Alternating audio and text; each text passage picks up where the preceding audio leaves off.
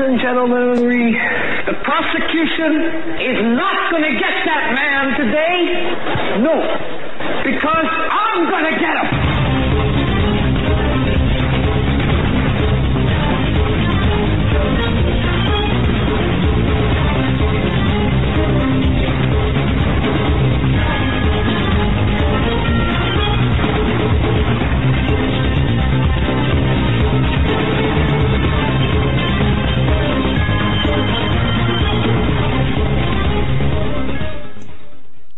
Good evening and welcome, ladies and gentlemen, to this edition of the Hagmann and Hagmann Report. Folks, we have a great show lined up for you tonight. If you want to find out more about our show, new to the broadcast, go to HagmannReport.com, as well as Hagmann and Hagmann.com. Hagmann and Hagmann.com has all the information, show information, as far as guests who's coming on and when they're coming on and what we're going to be getting into. And HagmannReport.com also has the guest information as well as news of the day, investigative reports, and a whole bunch of other content as we are continuing to work on that and to bring you as much as we possibly can. We got a fantastic show lined up for you tonight. In the first hour, we're going to be joined by Alex Wilson from Precious Timber. He's also going to have his business partner on, and John Robertson's going to come on with us in this first hour to talk with Alex about a number of different things. And then in hours 2 and 3, we have a returning guest, Debbie Bacigalupi. She is the senior editor at Technocracy News. Patrick Wood, he's the author of Technocracy Rising. She works with him, but she's going to be coming on to talk about the United Nations Agenda 2030. She's an expert on this issue, and she's going to be discussing the internal and political agenda behind what the United Nations has been doing in furthering their objective for Agenda 21, transitioning it to Agenda 2030, and how that is affecting us not only globally, not only nationally, but most importantly, locally. There's a lot of things that have been going on behind the scenes and also in our faces, and we're going to speak with Debbie about what we can expect with some of the changes we've seen with the Trump administration from, climate change and global warming, and how that lines up with what the United Nations is doing. So it's going to be a fantastic show, and we're going to get started as I want to say a quick thanks to John Robertson, as well as Todd from Global Star Radio Network. Folks, if you there's a number of different ways you can listen to us. We're audio only tonight and tomorrow night, but you can go to Global Star Radio Network. You can watch us live on our archive on both YouTube and on Blog Talk Radio, and the podcast goes out to all the different podcast outlets such as iTunes. And without further ado, we have our guest with us. John, I'm going to bring you on first, and then we'll bring on Alex and his business partner. Welcome, John. Oh, well, Joe, thank you so much. And I just want to say greetings and God's blessings to all of the Hagmann listeners this evening on a fine Thursday. And, Joe, I'm excited about this hour. I had the opportunity to speak with Alex Wilson earlier today. And there's so many aspects that I want the folks who hear us over the next hour to consider. And I know, Joe, that you and I have discussed some of these things in the past as well. So I'm just going to take a quick moment to say a few words, and then we'll bring Alex and his partner, Ken Ross, in. First of all, folks, it's a great blessing to be joined by Alex and Ken this evening, because over the next hour, you'll be hearing from the Northern Olympic Peninsula of Washington, Northwest Pennsylvania, California, and Nicaragua. Ken has been kind enough to join us from several thousand miles away, so it's a truly international hour here on the Hagmann Report. And, folks, the reason I wanted to be part of this conversation here in hour one this evening is because, a couple weeks ago I turned 45 years old, and, all of the years in Hollywood from age 28 to age 44, they just flew by so quickly, and there's many things that the people who work in television and film production have in common. Probably the greatest is that we're just severely overworked. We work minimum 60 hours a week, often 70, very early mornings that drift into some pretty late evenings. So it's a full commitment type of occupation. But conundrum, folks, the part that kills us all down in the TV production, film production world is that it is truly a hamster wheel, and you can run as fast as you can, but you will never break free of the wheel, especially in a state like California, but also, Joe, in the area that you're in, And what I mean by that, folks, is I was blessed to make a pretty decent living throughout my years in Hollywood. And yet, I would say, I'm going to be completely transparent here, I would save $10,000, $15,000, and then there would be a couple months with no show. And before I knew it, Joe and Hagmann listeners, I'd be $2,000-$3,000 in the hole. And it's just like starting over again and again and again. And the only thing that changes is you look a little bit older in the mirror and you've had another birthday go by. And that's about it. And what is the number one American dream, folks? And it has been this way for many generations now. It's simple, but it's not easy. And it's just to own a little piece of something for yourself and for your family. Just a place to hang your hat that's yours, so you feel like you're making progress every day. And Joe, as you and I discussed earlier, folks, even making reasonably good Hollywood money, the only people in LA in production work that could really afford to purchase a home were people either in the highest echelon of the earning spectrum, camera operators and above, or people where both the mother and father were working and it's a dual income home, and of course then the kids suffer. So I wanted to be part of this conversation tonight because I wanted to give the Hagmann listeners a new perspective and maybe even some hope that there are still opportunities out there where you can do something for yourself and for your family, and it's really not very expensive. That was part of it. The other part of it that I'm really excited about, folks, those of you that have been with the show a long time, you remember Doug and Joe and I talking back in 2012, 2013 about adopting a preparedness mindset. There's all different problems in the world, and we don't know exactly what's coming, but most of us around the Hagmann campfire agree that there is a mathematical certainty that we have an economic reset coming our way. And our guest this evening, Alex Wilson, and his partner, Ken Ross, again, checking in from Nicaragua, they're going to speak to exactly that. And that being said, Alex, are you with us, sir? Hey, good evening, John. How are you? Oh, I'm doing very well. Alex, thank you so much for spending some time with us this evening. And Ken Ross, are you with us? Yes, John, I am. Thank you for your time.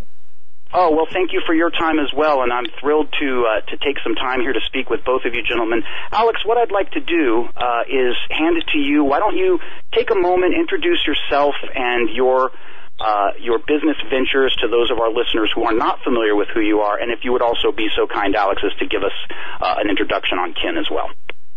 Absolutely, John. Well, it's a pleasure again, and I do appreciate the opportunity, the support that we give to the Hagmann and Hagmann platform. Of course, the daily show too has been tremendous for us.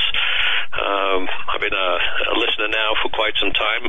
Through a client of ours actually said, hey, you should listen to these guys. They have some good topics and good stories, and you probably might even find yourself a new bunch of friends, which we have done. So it's been tremendous.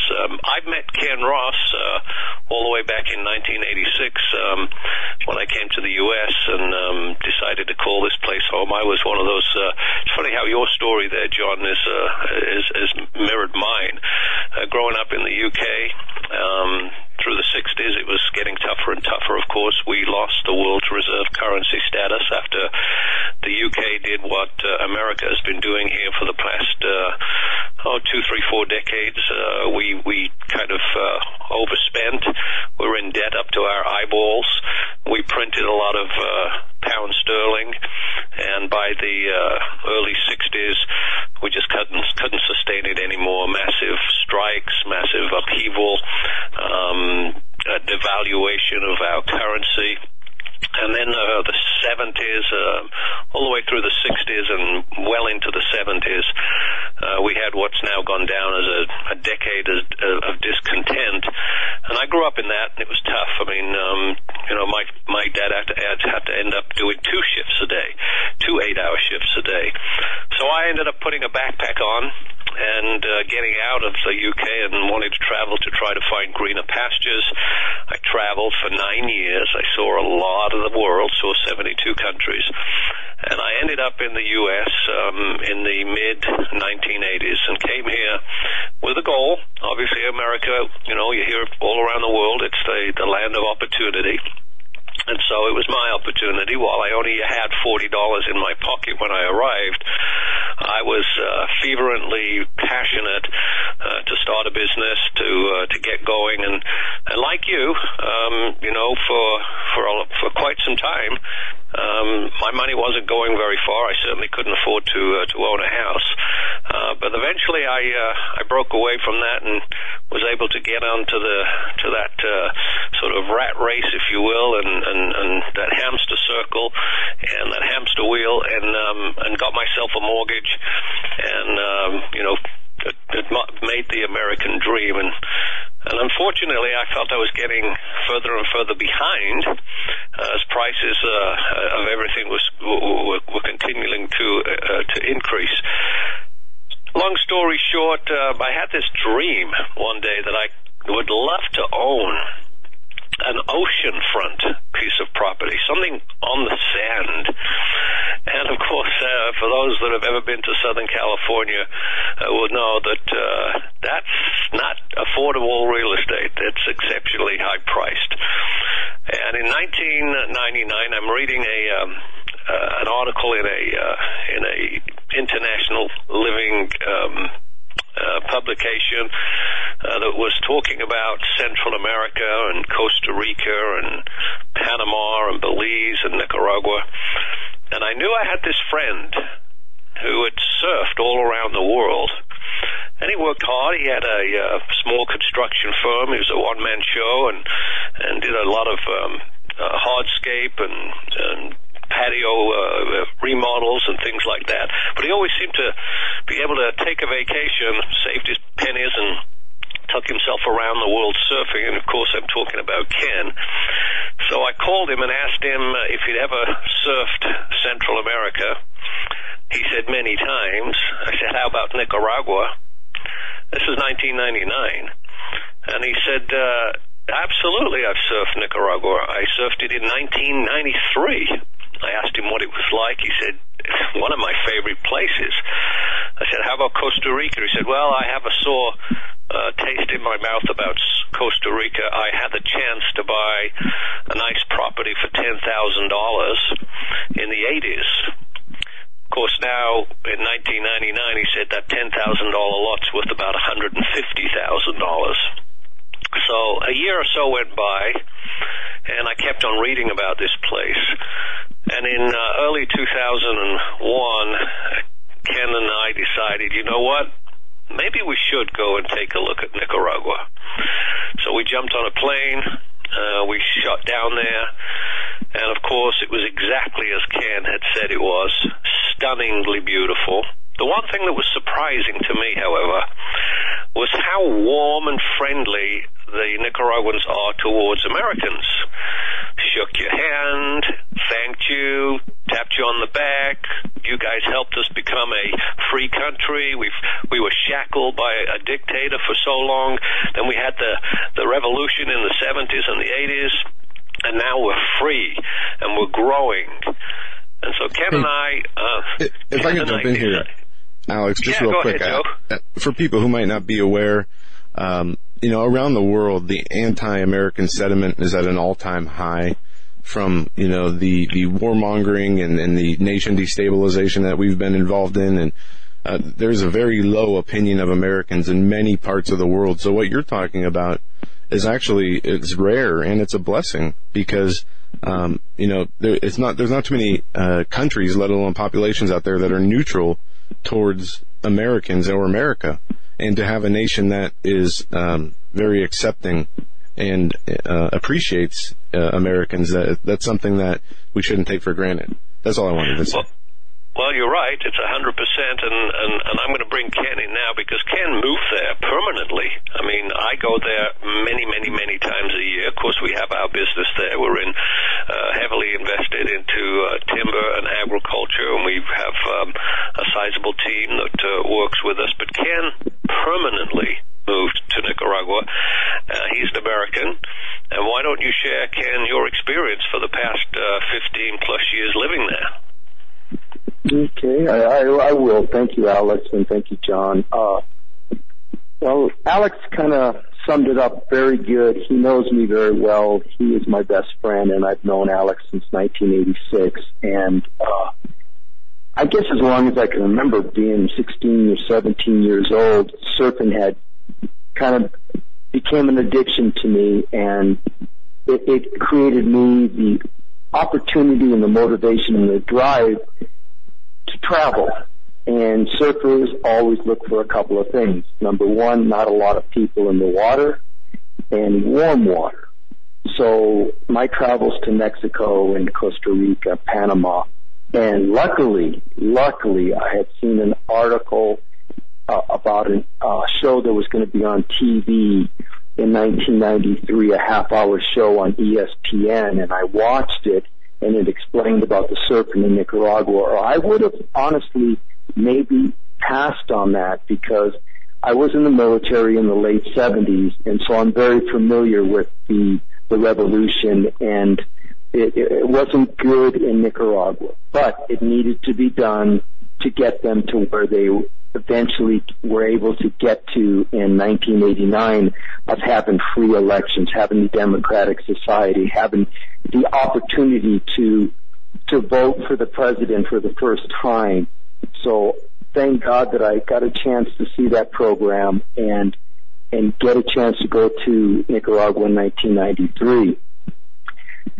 And when Alex and I finally got a chance to go there and have the opportunity to be exposed to the prices on land, as Alex would say, along the coast, on the ocean front, it was a blessing. It was just something that it came to a point that we're in a country that was extremely poor, but they had endless amount of very God-based helpful missions coming down from the United States, flying in and helping in different areas. And that set up the culture down there being very friendly towards the Americans because they seen plane load after plane load of people coming down, helping build churches, helping building schools, helping dig wells, helping people learn how to sustain themselves on the soil through more effective planting of products and produce. I was completely overwhelmed with the opportunity to be able to live there. It was what I've wanted to do my whole life, to be in a friendly society and to be in business with Alex, and we've done extremely well because we knew going into this deal that we had an opportunity to do something we were not able to do in the United States. There was no way in the world could we have been able to be blessed with employing the number of employees that we've had come on board with us over the years, and that was a great opportunity. And because you become a person known as providing jobs and helping families thrive, they bring very good people to you. And so our business was able to expand rather seamlessly, and we were smart enough to know that the best thing to do is hire the correct lawyers. And then I got introduced to the U.S. Embassy, and I had been volunteering with the embassy for the last 11 years, just on a volunteer basis to help out the ever-growing expat community that's heading that way. And because of how safe Nicaragua is and the fact that we do have the services provided by the embassy, it's become a very easy place for people to make that move. The only thing that I see as a little bit of a disadvantage is it's become so easy to make that move that a lot of folks head that way without taking into consideration that perhaps they should learn just a little bit of Spanish first. But besides that, I couldn't be more happy with the whole situation. And I'm 61 years old. I started surfing at 14 years.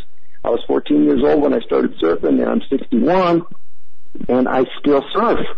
I don't think I would have done that living in Southern California. I think the cold water, the need of a wetsuit, the crowd in the water would have demotivated me. But because of the place where I live, I'll tell you what, Ken, another thing, having just relocated out of Southern California, that water's none too clean these days either.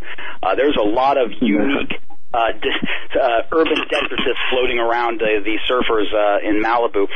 Gentlemen, let me do this if I may, and Ken, thank you so much for introducing yourself to our listeners, and I just want to sort of frame this up a little bit, and then Alex, I'll hand it back to you, and it sounds like a good place for us to start. Let's talk a little bit about how two guys, folks, you just heard, Alex was out of the UK. The economy was bad. The late 60s and early 70s in the pre-Thatcher era, England was a very difficult time. Lots of people on the dole, really a flatlined economy and just a sense of hopelessness. So we have Alex Wilson, who straps on a backpack and essentially becomes a world traveler, almost a world vagabond, if you will. And Ken, who just wanted to surf. And now, a few decades later, we've got these two gentlemen who are kind enough to share time with us this evening, telling you folks that they've not only created a vibrant and viable business in Nicaragua, but multiple vibrant businesses in Nicaragua. And it's a win-win because they've been able to bring joy and sustenance into lots of the locals' lives down there. So, gentlemen, let's do this. I just want to remind the younger listeners. I'm talking right now to the people, let's say the older millennials and the younger Gen Xers. Age what? Let's call it 30 to 50, okay? So hear me out, folks. What we're looking at economically, and Alex, I'll pass it back to you. I thought maybe we could talk a little bit about the economic picture, and then maybe, Ken, you'd like to touch quickly on the political scene. And then we'll look a little bit at the culture and some of the preparedness-minded aspects of this. But, folks, consider this, okay? Looking back at the economic picture in the United States over the past 75, 80 years, we had the stock market crash of 1929. Bottom line was people were buying stock on margin. They were making money hand over fist, but they were doing so on credit. That bubble burst, and we had this horrible decade known as the Great Depression. Moving forward, 2001, the tech bubble. Basically, folks, anything in 1999, 2000 with a .com attached to it was a moneymaker for a very short time. I was actually in San Francisco at that time and saw this firsthand. Again, moving forward, 2008, 2009, what happened? The housing crisis. And again, I had a front row seat to that, Alex, Ken, and Joe, because I was selling advertising at KKLA, the big Christian talker in Los Angeles. And I'm telling you, gentlemen, 75% of our clientele were either doing mortgage refis or what I called equity-driven purchases, skylights, flagstone, that type of stuff. And overnight, when that housing market bubble burst, we flatlined, we lost almost all of our advertisers, and we frankly lost a lot of great salespeople from our team because there was just no more money. What I want to submit to the listeners tonight, and Alex, I'll hand it back to you, sir. Folks, whether you've heard it from Doug and Joe, from Greg Hunter, Gregory Manarino, Stephen Menking, Joseph P. Meyer, all of the economic guys we bring on program agree on one thing. There is a dollar bubble, and when that dollar bubble bursts, and this is coming soon, folks, it is going to be the biggest explosion of a quote-unquote bubble in history, in the history of humanity. It's going to be a game changer across the entire globe. And Alex, I was not only enthusiastic about the stuff you were saying earlier this morning, but I actually felt very optimistic after our conversation that, hey, guess what? We don't have to be resigned to just grabbing some food buckets and a deer rifle and hoping for the best as the United States crumbles. There's actually a possibility for people who are so inclined with a little adventurous spirit to perhaps do something else. So with the understanding, gentlemen, that we do have an economic reset coming, we don't know exactly how it's going to play out, but we all agree that there's something around the corner that's going to hurt the average American and hurt them bad. So with that understanding, Alex, how does Nicaragua tie into this? What can a young family, two-income family, they've got a few bucks, but they're almost check to check. What can we offer these folks? Well, thanks to shows like the Hagmann and Hagmann show, the population is able to get the real truth, and the real truth, unfortunately, is the U.S. is in big trouble from a financial point of view. I'm not going to go into all of the numbers. I've done that, I think, before on this show, but anyone that's awake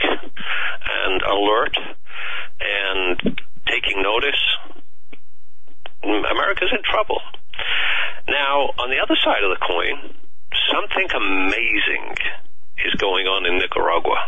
Truly amazing. Just think, Ken, in the last 15, 16, 17 years that we've been down there, we see Nicaragua now become, according to the World Bank and the IMF, the safest the safest Latin American country on earth. A country that protects its borders. A country that has a rule of law approach where safety comes first for not just the citizens, but for everyone in the country. But you don't get in the country unless you're of benefit to the country. Think about Nicaragua 17 years ago, Ken, when they were a net importer of every single kilowatt of power that they used. And today, they'll be able to say in a couple of years' time that they're the first nation on earth to be 100% energy independent. They create clean electricity, clean energy from windmills and from geothermal plants, from a variety of other sources, solar of course too. How about a country that was deeply in debt to the World Bank and to other nations?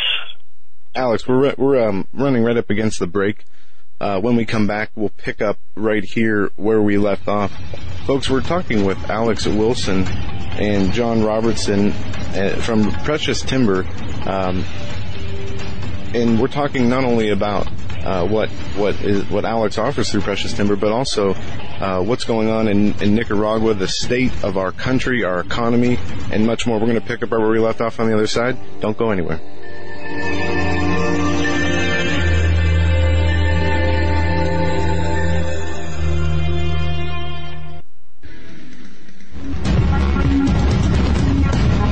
Visit HagmannReport.com for the news and articles that matter most.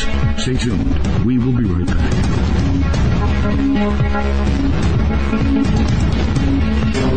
In a thrilling series of novels, T.C. Joseph takes us into the lives of three families who struggle to maintain normal lives in a world where conspiracy theory and Bible prophecy collide. T.C. Joseph's viewpoint of alternative history and understanding of prophetic events will change your view of the world and the events on our horizon. Kirkus Review states, readers of end times fiction will be hard-pressed to find it done more intriguingly than this. Extremely readable and fast-paced. Blue Wink Reviews boldly states, fans of Tim LaHaye's Left Behind series and Tom Perrotta's The Leftovers will find this thought-provoking series absolutely riveting. Order your copies of T.C. Joseph's This Generation series from Amazon.com. Book 1, Precipice. Book 2, Pentecost. And Book 3, Penance. In these uncertain times, it makes sense to have a sustainable backup method to cook food and boil water. If your current plan includes using a fuel-burning stove or cooking over an open fire, then there's a much better way. The Minuteman Rocket Stove is a biomass-burning cooking stove that only requires small quantities of sticks and twigs for fuel. The Minuteman Stove is easy to use, smokeless, portable, powerful, and sustainable. For the finest in survival cooking stoves and fire starters made right here in the USA, go to MinutemanStove.com. That's MinutemanStove.com. You may never look at your city, town, or its people the same way ever again. Stained by Blood, a murder investigation based upon a true story by private investigator Douglas J. Hagmann. Using the character Mark Stiles, Hagmann takes you on a journey behind the scenes where the homicide becomes a secondary to an underworld of satanic ritual abuse, child abduction, and even mind-controlled experimentation. A world dismissed as conspiracy by those who want to keep its secrets hidden, exposing the dangers, denials, and deceptions. For 5 years, a brutal killer remained on the loose, free to kill again. As Mark struggles to navigate the maze of bizarre twists and untangle a web of deeply hidden secrets kept by some of the most powerful and influential people in his community and beyond. Stained by Blood. Order your copy of this engaging novel today at HagmannandHagmann.com and click on the link. Stained by Blood.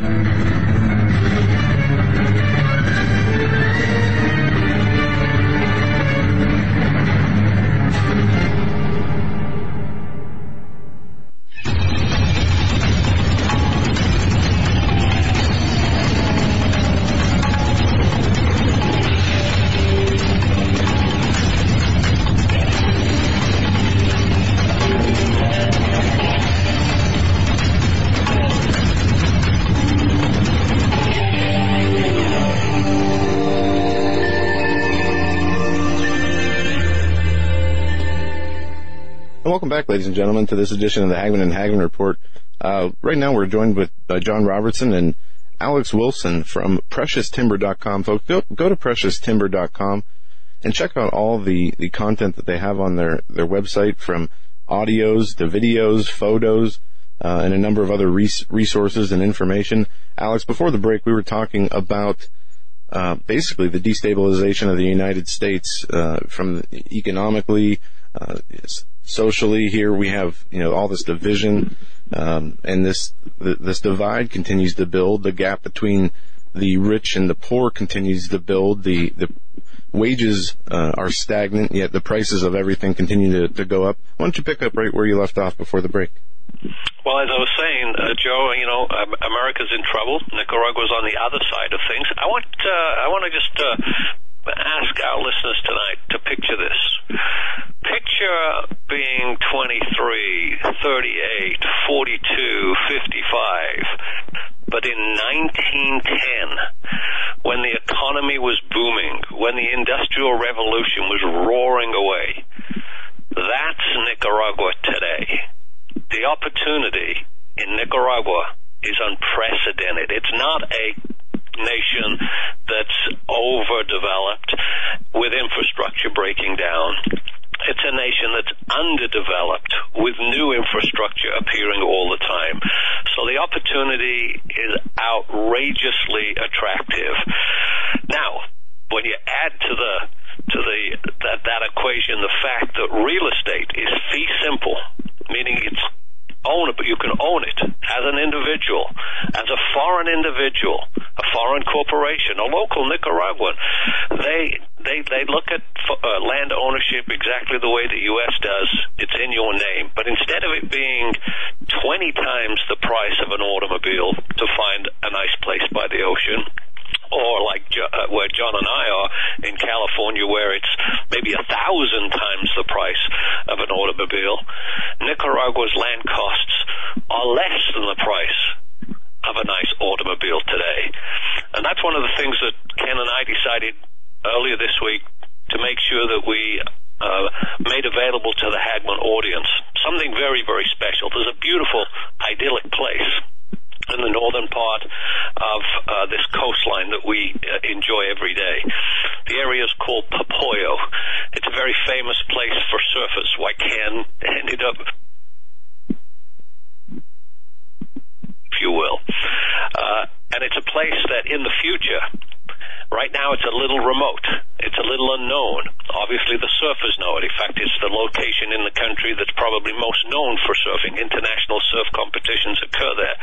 But for real estate purchase, you want to buy real estate before it becomes popular. In fact, I have a little saying about this one location. Don't wait to buy property in the Popoyo area. Buy property in the Popoyo area and wait. And so we'll talk about that a little more, I'm sure, John, but we're going to make an offer tonight strictly limited to the Hagmann audience. But maybe before we end up on this segment, maybe we can have Ken talk about, because I know that's a big question for you, John, is the political stability of Nicaragua. Well, I know that when Alex and I first came here, we were very smart with the fact that we sat down and talked to people that kind of walked before us. I had a friend that I've known for many years, and he moved to Nicaragua in 1996. And so we had the advantage of being told, maybe a couple of tips. And one of the tips that we were told is to not try to tell Nicaragua how to run their country, or how to, maybe you should change your law to do this because that's what I'm used to up in the United States. So Alex and I were very well versed on the fact that we don't make real solid opinions in what we think about the political structure. And thankfully, we did take that approach because it was a little tough in the very beginning to see them get everything squared away to the point that the amount of people that now vote for the current president was 70%. So it's quite obvious that the people have decided on exactly what they feel comfortable with and what they're happy with. So now you're dealing with a society or a culture that you don't have something that basically we have in the United States. I'm very sheltered to the infighting with the political structure in the United States between this side and that side, and they're yelling at them. What I am exposed to is a society that 70% of the population voted for the current president. So there's some more happy people. There's not a lot of that, well, they should do this and we should do that.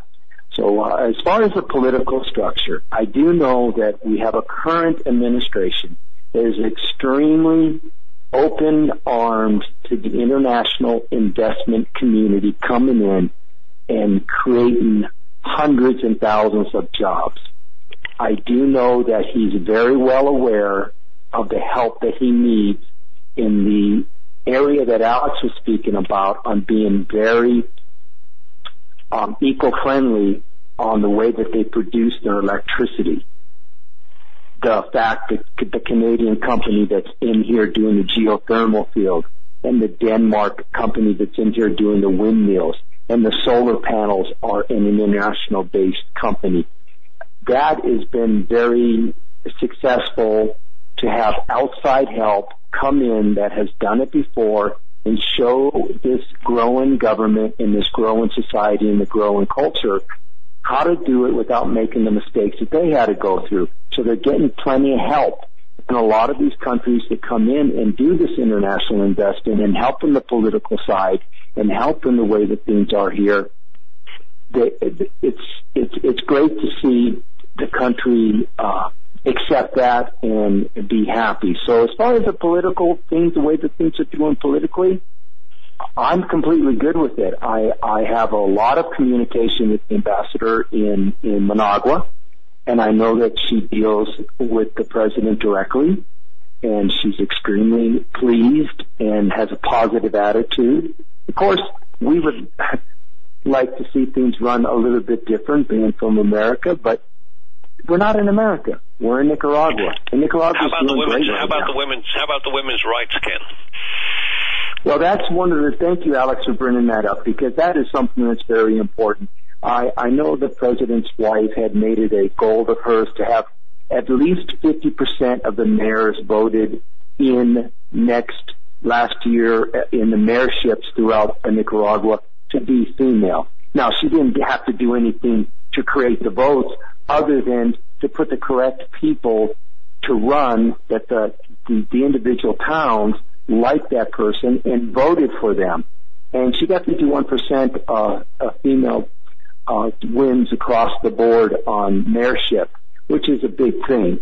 And the schools that she opens.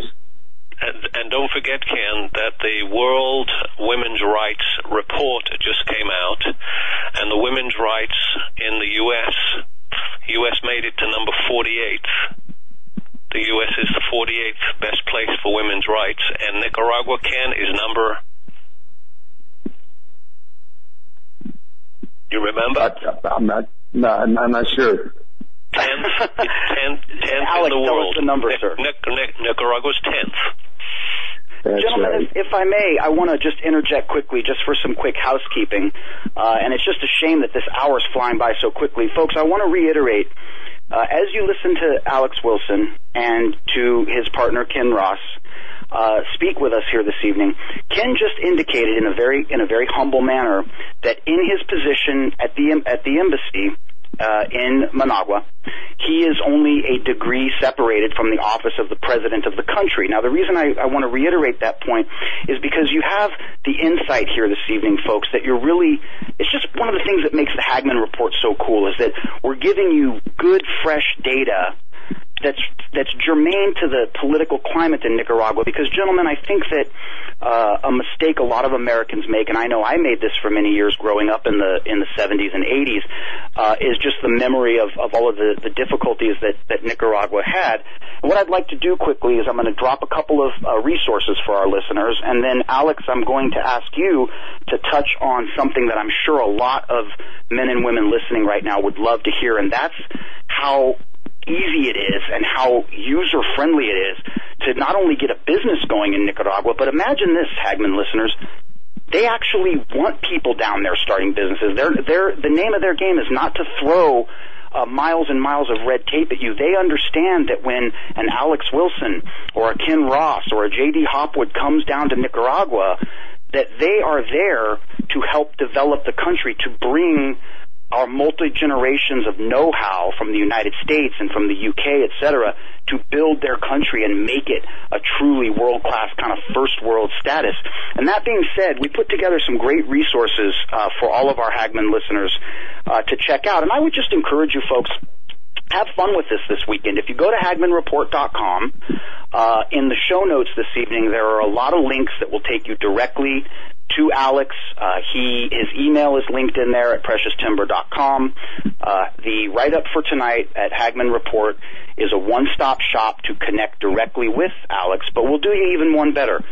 And we'll give this number out a couple of times before the hour concludes. Folks, Alex has set up a toll-free number, and if you pick up the phone and give Alex a call between 9 a.m. and 5 p.m. Pacific, which is great because that's 3 hours behind all of our listeners on the East Coast, so you don't have to get up at some ungodly hour. But take down this number, folks, 855-888-6288. And that number again, and we'll give it before we wrap up the hour, 855-888-6288. And lastly, also at HagmannReport.com, Alex was kind enough to send over a really good article from, I believe it's Real Estate Biz. I was able to repost that just before we went to air. And it's just a great little quick thumbnail sketch of what's going on down in Nicaragua, etc. And that being said, Alex, what I'd like to do is hand it back to you. Let's talk about the business opportunities, some of these really cool tax breaks that they offer. I mean, what I took away from our conversation, and really the last several conversations we've had, is that a guy like me who can put together maybe $10,000, $20,000, but $100,000 is just a really, really high bar to set. That guys like me maybe have a chance if you have the guts and the adventuresome spirit to get down there. Is it not the case, Alex, that with a modest amount of money, I could actually get down there and get a piece of land developed and start up a business and maybe not even get bled white on taxes for the first few years out?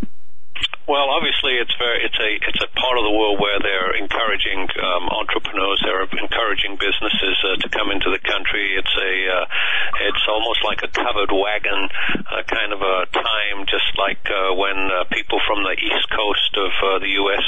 made it across to the West Coast, and those that came first and took the chance and maybe got stood outside of the box, they were the ones that were rewarded the most. That's what's happening in Nicaragua. While most Americans are still living in the 70s and 80s and thinking that it's the revolution is still on, they're missing the boat. That's why we wanted to bring this message to the Hagmann audience, because it is timely. The time to get to Nicaragua is now. It's growing fast. Less than 60,000 people visited the country when Ken and I first went there. Over 1.5 million people visited last year.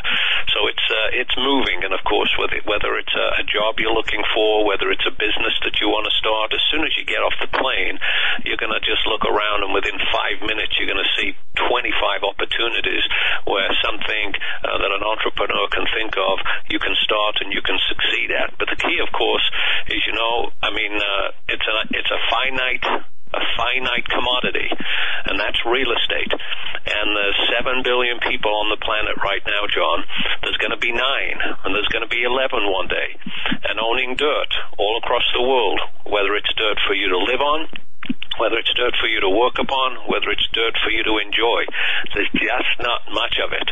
And so, yes, to your point and to your question, it's a relatively easy place to start a business. It's a very safe place to start a business. They're not too punitive when it comes to having this, that, and the other regulation and law and procedure. Obviously, you have to do it inside of the parameters of their law, but they're anxious for you to start and anxious for you to get going. And whether you're going to be working for yourself or working for someone else, or even the entrepreneur that wants to employ a whole bunch of people like we have done. it's a blessing, and it's a passion that we share. One of the things that we want to make sure that everyone here tonight understands is that we're doing something unprecedented tonight, Ken and I.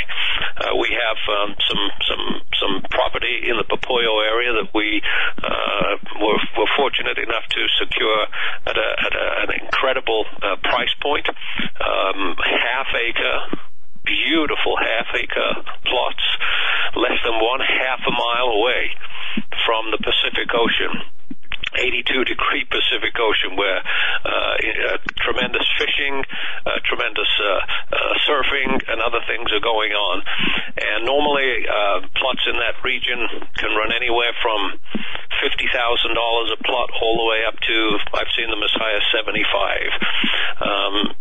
Whereas exactly the same property, just 1 hour south in Costa Rica, is 3 and 5 times higher, $150,000, $250,000, $500,000 a piece of property like that.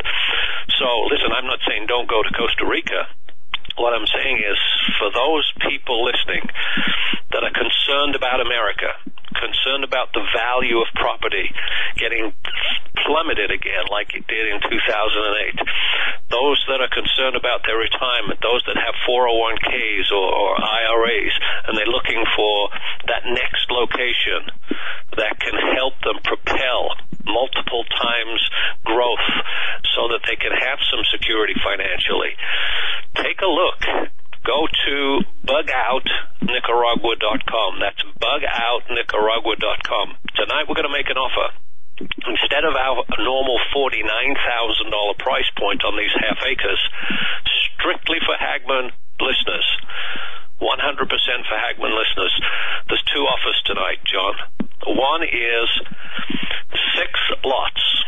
We're limiting this to only 6 lots, the first 6 plots that are cash purchases. Instead of them being $49,000, we're giving a Hagmann listener a $14,000 discount. So instead of it being a $49,000 plot, it's a $35,000 plot. And then Ken asked me today, he said, not everyone can afford to pay cash, Alex. And the reason he said that is when he came down with me, he was in a position where he couldn't pay cash. Ken will tell you the story when you meet him. So Ken asked if I would agree, and I have agreed, that we're going to add 6 more to that, 6 more plots. But this time it's for the person that can't afford to pay cash. And so instead of it being $35,000, which is the $14,000 off the $49,000 price, it's a $10,000 discount. So a plot would be $39,000 with 50% down, and thanks to Ken Ross, 50% financed over 24 months, 0 interest. So, folks, if you're interested, John gave the number. It's 855-888-6288, or better yet, jump on the website, bugoutnicaragua.com. Over to you, John. Wow, Alex, thank you so much for laying out the numbers. And folks, of course, first of all, when you read this on paper, when you see it in black and white, simply go to HagmannReport.com.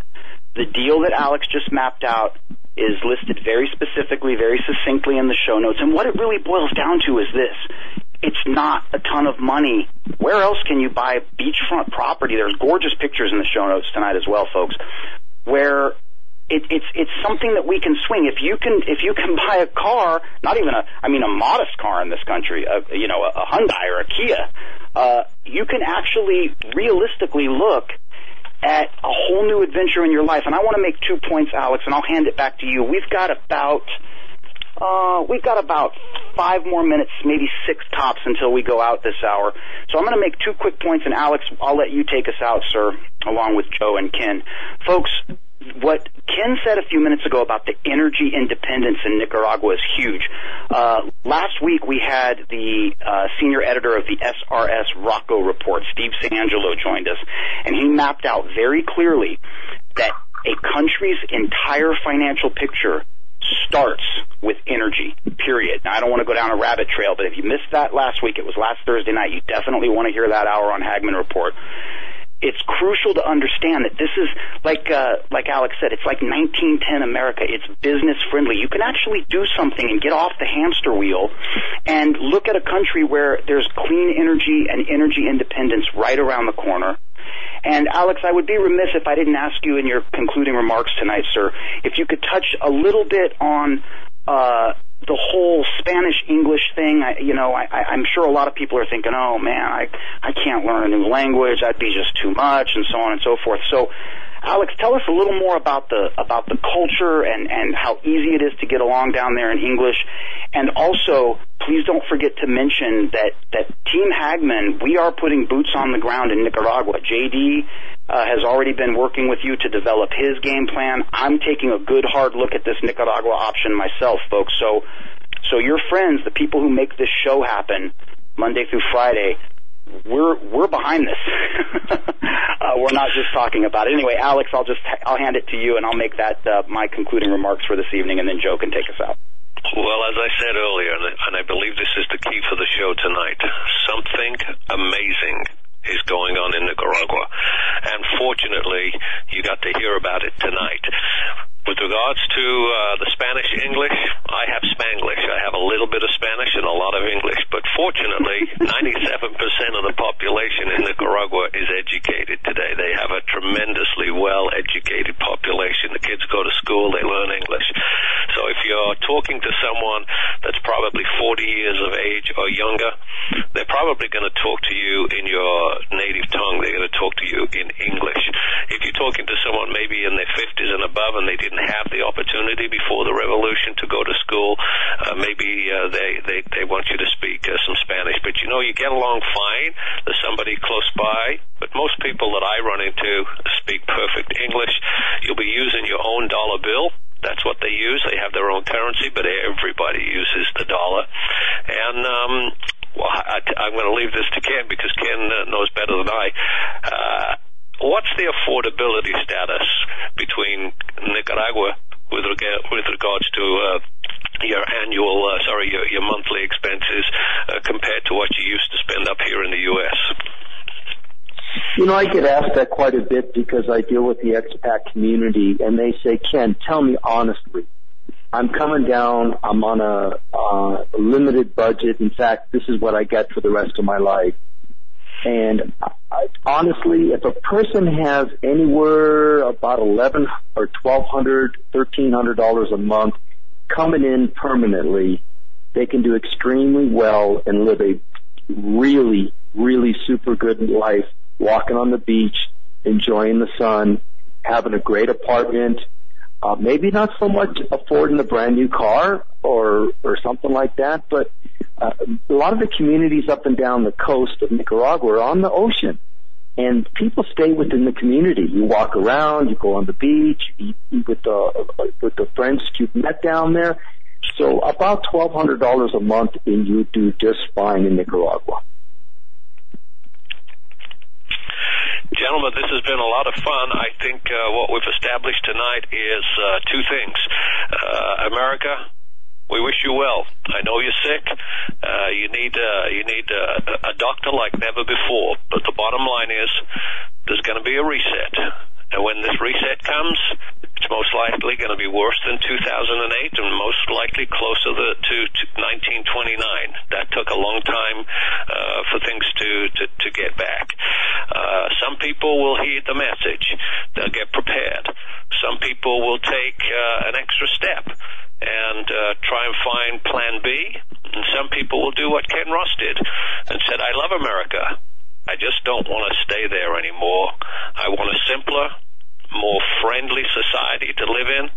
I want a place where I can do the things that I want to do on my time. And one of the things that I remember from a Texan that we introduced to the country, and he said it with his Texas accent, which, by the way, I cannot do, but he said, I have to come all the way to Nicaragua to find out what real, true freedom really means. So it's been a pleasure, Joe. Thanks again, and John for your time with us tonight. And I'm going to direct it back to you and let you conclude the show. Alex, Doug Hagmann here. I just want to say thank you for your time, man. I'll tell you what an informative session.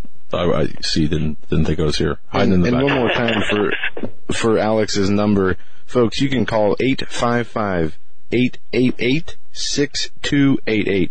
That is 855-888-6288.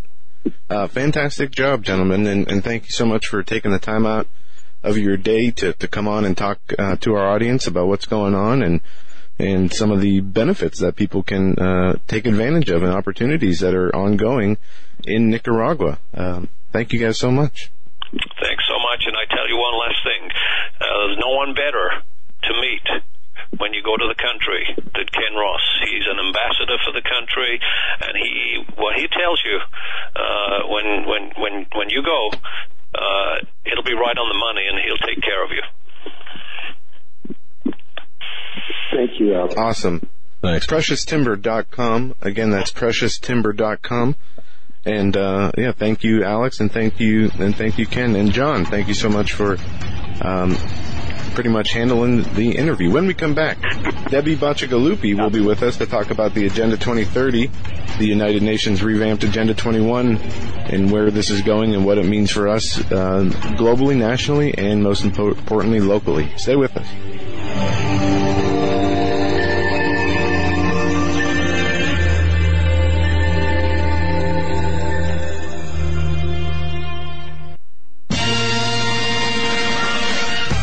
Greennovative. Go to HagmannReport.com. Click on the link to Greennovative. What Greennovative is, it's a small company in Florida. They created something called the GMAG Power Cell. It produces electricity by adding salt water to this unit that recharges rechargeable batteries. It's the coolest thing you'll ever see in your life. It's really neat. Really a super device. All right, you need just 2 teaspoons of ordinary table salt, a little water, but a bang, you're charging your rechargeable batteries. Super GMAG chargeable is affordable, it's lightweight, weighs about 8 ounces, it's durable, it's EMP proof, and it's environmentally friendly. That it is. It'll provide safe and convenient power for recharging 6 AA batteries off the grid when other power sources aren't available, anywhere, anytime, in any weather, day or night. Go to greennovative.com. That's greennovative.com.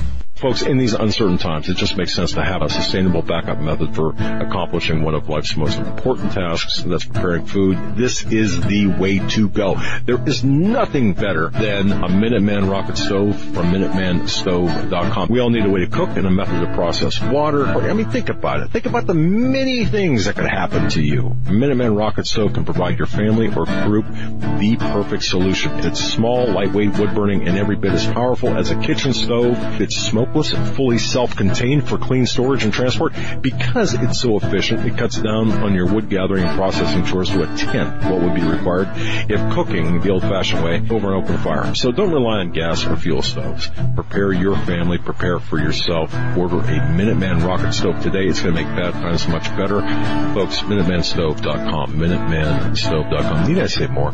You should have a Minuteman, the survival stove in an ammo can. For investors, timberland has become the symbol of safety. Global tropical timber demand continues to surge as the world's population increases. The need for managed, sustainable timber production forests has never been greater. When stock markets crash, trees keep growing. Direct ownership of fully managed tropical timberland acreage is now available to accredited investors. Prime, valuable hardwood groves close to the beautiful Costa Rican border generate and maintain superior long-term wealth. Consider visiting our forest plantations. Qualified accredited investors should go to PreciousTimberProfits.com or dial 855-888-6288 for more information. Call 855-888-6288 or visit PreciousTimberProfits.com. This announcement does not constitute either an offer to sell securities or a solicitation of an offer to purchase. Offering made by prospectus only. 855-888-6288, PreciousTimberProfits.com. PreciousTimberProfits.com.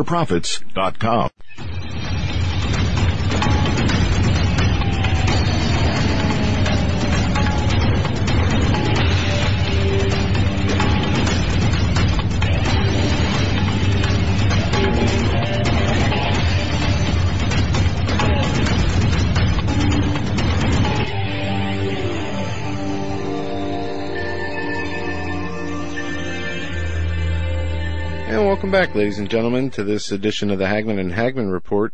If you're just joining us now, we just had John Robertson on with Alex Wilson from Precious Timber, and they were talking about business opportunities and living opportunities in Nicaragua. Now we have Debbie Bacigalupi with us, and we're going to be talking about Agenda 2030, the United Nations complete assault on our freedoms, from our land to, our constitutional rights and much, much more, putting us under the oppressive tyranny of a green agenda. But boy, first, it just keeps getting bigger and bigger. It keeps growing, that agenda, which is why, folks, in my office, I play whole tones all the time. Music is one of life's greatest pleasures. It has tremendous power, the power to bring a tear to your eye or to quiet a racing mind. Music has also the power to heal. It does. And it's been used throughout the ages to treat depression, to create energy, to induce sleep, to relieve chronic pain, reduce stress, and even cure diseases. And now, musician and author Michael Terrell has created Whole Tones, the healing frequency music projects. These frequencies were studied in the music of King David and believed to have astounding healing effects. Now you can benefit from this revitalized ancient healing music therapy, folks, by simply listening daily to this music in the comfort of your own home, your car, your office, just like we do. It's well into 2017. The news is just coming fast and furious. Folks, reward yourself, calm yourself, inspire yourself with the gift of healing and transformation. Don't miss this opportunity to get an absolutely free sample of this music so that you can begin benefiting right away. You can support this broadcast, support this show. Go to WholeTonesLive.com and get a free sample of these soothing, relaxing, revitalizing musical tones. That's right. Go to the URL, WholeTonesLive.com today. I'm going to spell that for you. WHOLE. That's whole, like entire. Whole Tones, TONES, WHOLE, TONES, WholeTonesLive.com. That's WholeTonesLive.com. One more time, WholeTonesLive.com. all right, joining us now is Debbie Bacigalupi, and we're going to be talking about Agenda 2030. Debbie's been a guest on our show before. She is the senior editor for Patrick Wood's Technocracy News. Technocracy.news. Technocracy.news, thank you. Joe and I were talking earlier. She's one of our favorite guests because she knows so much about this. When I say favorite guests, but they're all great, but Debbie's got this tremendous insight with respect to the larger, I like big pictures, and she's got that big picture approach. Go ahead, Joe. Yeah, well, let's bring Debbie on. Debbie, welcome back to the Hagmann and Hagmann Report. You can say favorite guest anytime you want. I will not balk at that. It's good to be with you both again. Yeah, it's funny because what we're seeing play out. I mean, the minutia of the news headlines compared to the larger agenda of the globalists. People get caught up in the minutia. They don't look at the bigger picture. You've got your finger on the pulse of the bigger picture. And it's my understanding, Joe told me you just got back from the International Climate Change Conference. Yeah, what's up? I did. It's, there are some great conferences that are, I would say, in our camp. What's our camp? Our camp is we want the truth. And if, the truth was that actually, yes, there is global warming and man is responsible, I believe that we are the type of people who would do something about it. We just wouldn't be squawking about it, and we would actually change our lifestyle in order to save planet Earth, which is not what Al Gore and Leonardo DiCaprio and Barack Obama and the Clintons are doing. In fact, they're doing exactly the opposite. They're continuing to be in accumulation mode. Planes and money and speaking engagements and huge carbon footprint. But I think that, the people in our camp, the people who want the truth, who will study and put their own money forward and their own time forward, those are the people who were at this conference in Washington, D.C. last week. And oh my gosh, these are the guys that I not only went to the 2012 Rio Earth Summit in Brazil, the 20-year reunion of the global signing or the global announcement, the promulgation of United Nations Agenda 21 Sustainable Development. So in 2012, I went to the Rio Earth Summit with some of these guys, and then we went to the 2015 United Nations Framework Convention on Climate Change, the Paris Agreement that everybody knows about and is hearing about. And if you haven't, just think about how are you going to change your life to be a sustainable development global citizen, that you must drastically change your life as a global citizen to maintain the Earth's temperature based on the Paris Agreement within 2 degrees Celsius or about 3.2 degrees Fahrenheit. And how do you do that? You live a sustainable life like a good human being, any good human being would do. You walk, you bike, you take public transportation. You don't consume. In fact, you underconsume. You only use your basic needs. You don't go above and beyond. You don't do what they call Earth overshoot. Earth overshoot is how many Earths does it take for you to live based on the resources that you use and the resources that you need, your homes, your cars, your clothing, your Louis Vuitton bags, your meat-consuming ways. How many Earths will it take in order to fulfill your lifestyle as a human being? So, these are people.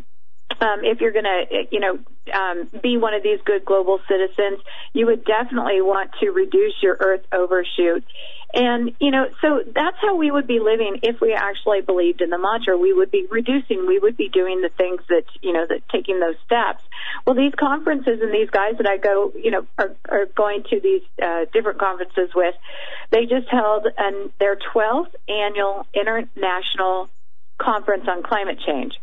So we have the International Panel on Climate Change, which you know is the United Nations.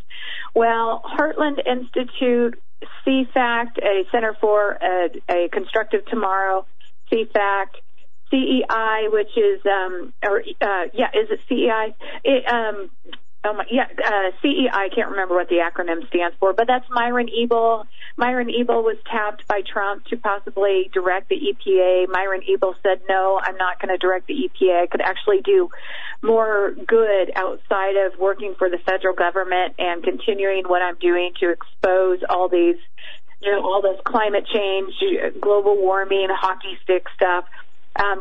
Also at this conference. So these guys, so lots of little things that I just threw in there. One, the guys that and it's mostly men. I think I may be the only female for the most part who has consistently gone. So mostly these men who are eager to get the truth and let people, educate people on the truth and to actually give them insight into what happens in the United Nations, what happens in the meetings, what their ultimate goals are in these United Nations meetings. They like to have fun. Craig Rucker, Mark Morano, who's often on CNN and Fox News, Al Jazeera TV, RT, a bunch of others. He's just all over the place. He would love to debate Al Gore, but Al Gore just will not debate. But what they do is they go to these conferences and they get themselves kicked out. How? Well, they're just, they're active. They're in their face. So what happened at the 2030 conference that I did not go to, the most recent COP meeting? Both Craig and Mark, who are friends of mine now after these battles, they took a cutout, a human-sized cutout of Trump to this United Nations conference. And in the media section of the conference, they had their big Trump cutout. They also had a paper shredder, and they took the Paris Agreement and shredded it, which is absolutely hilarious. And they got kicked out of the meeting. In fact, they got kicked out in the desert, and they told me that they had to walk an hour because of the security and stuff, walk an hour to get back to where they were no longer walking in sand. But Lord Christopher Monckton was at this conference that I was just at. So it's Craig Rucker, Mark Morano, Lord Monckton, Dr. Willie Soon, who's an astrophysicist. I met him at the Paris conference. Just hilarious. So these guys like to, and there's tons. There's not just that few. There's, a good 40, 50 of these scientists who regularly show up. These scientists and these activists are people who truly believe that science is not settled. And if science were settled, there would be no reason to study it anymore. Yet, you have all these climatologists from the United Nations studying climate change. If it's settled, then why are we even messing around with studying anything at this point? You know what I'm saying? Oh, yeah. So anyway, this conference was a hoot. I had a great time. I met one of the leading zoologists on polar bears. So there's only a few scientists who actually study polar bears. And Susan, I think it's Crawford, Dr. Susan Crockford, was one of the presenters at this conference, this international panel on climate change conference, and or international conference on climate change. And her studies have been unreal. Like, we hear polar bears are disappearing. They're actually thriving. We hear that they can only survive on thick ice, and that's the concern about the Arctic melting. And she's like, no, they can survive on, they can walk on, thin sheets of ice. They can swim for hundreds of miles, and just extraordinary animals. But they're thriving. They're not disappearing. They're thriving. And someone asked her, do we need to worry about the polar bears anymore? And she said, no. Absolutely not. It is for people to go around and say that, the polar bears are going extinct and we need to study and spend any more time on polar bears. She says is absolutely ridiculous when it comes to, the population of the species. All right. Check it off the list. Yeah. Okay. That's good. Wow. What a relief. All right. Because I was sleepless over that. All right. Sorry. Well, she's written a book, and she's written a book for children, and she's written a book for more of adult learners. And I recommend people should get them because that is, when it comes to global warming and having a poor little puppy in the window, they use the polar bear. So it's Susan J. Crockford. She does not know that I'm doing this, by the way. She probably wouldn't remember me if I introduced myself to her again. But anyway, Susan J. Crockford, Crockford. And her, just extraordinary that we have these scientists who actually care enough about the truth that they put their own money and efforts and time, not expecting anything back except for, just an audience that is going to help them get the truth out. And so just awesome. It's just an awesome conference. Thanks for asking about it. Heartland Institute, I think it's a decent organization, and like you guys, I research these organizations. I have huge concerns about most of them where I would not tie myself to organizations. But Heartland's a good group of guys, and hopefully we can keep it that way, because we know that everything from Farm Bureau to cemetery boards has been infiltrated by people who think that communism and socialism is a good thing. It all goes back to this communist agenda, doesn't it? I mean, that's what it is. We, the peasants, are going to be living in container houses. Or at least that's what they want. No longer am I going to be able to live in my 12,000 foot, wood burning fireplace house, driving my Bentley. That's a big carbon footprint, Doug. Yeah, I know. Shame on me, right? But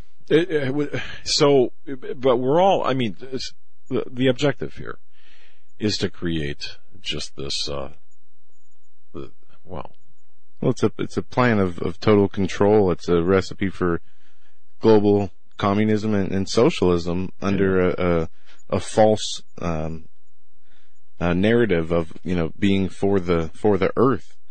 These people don't really care to take care of the earth. These people want control over it and the resources, and that goes with for the people who live on the earth as well. And this is what we're fighting against. Debbie, it is go ahead. I mean, limousine liberals are these the most what would you call them? I don't want to. It's not schizophrenic. It's hypocritical, I suppose. We can fly in the jets. You nailed it. Leonardo DiCaprio nailed it. is a great example, and Paul Joseph Watson has done some videos on this.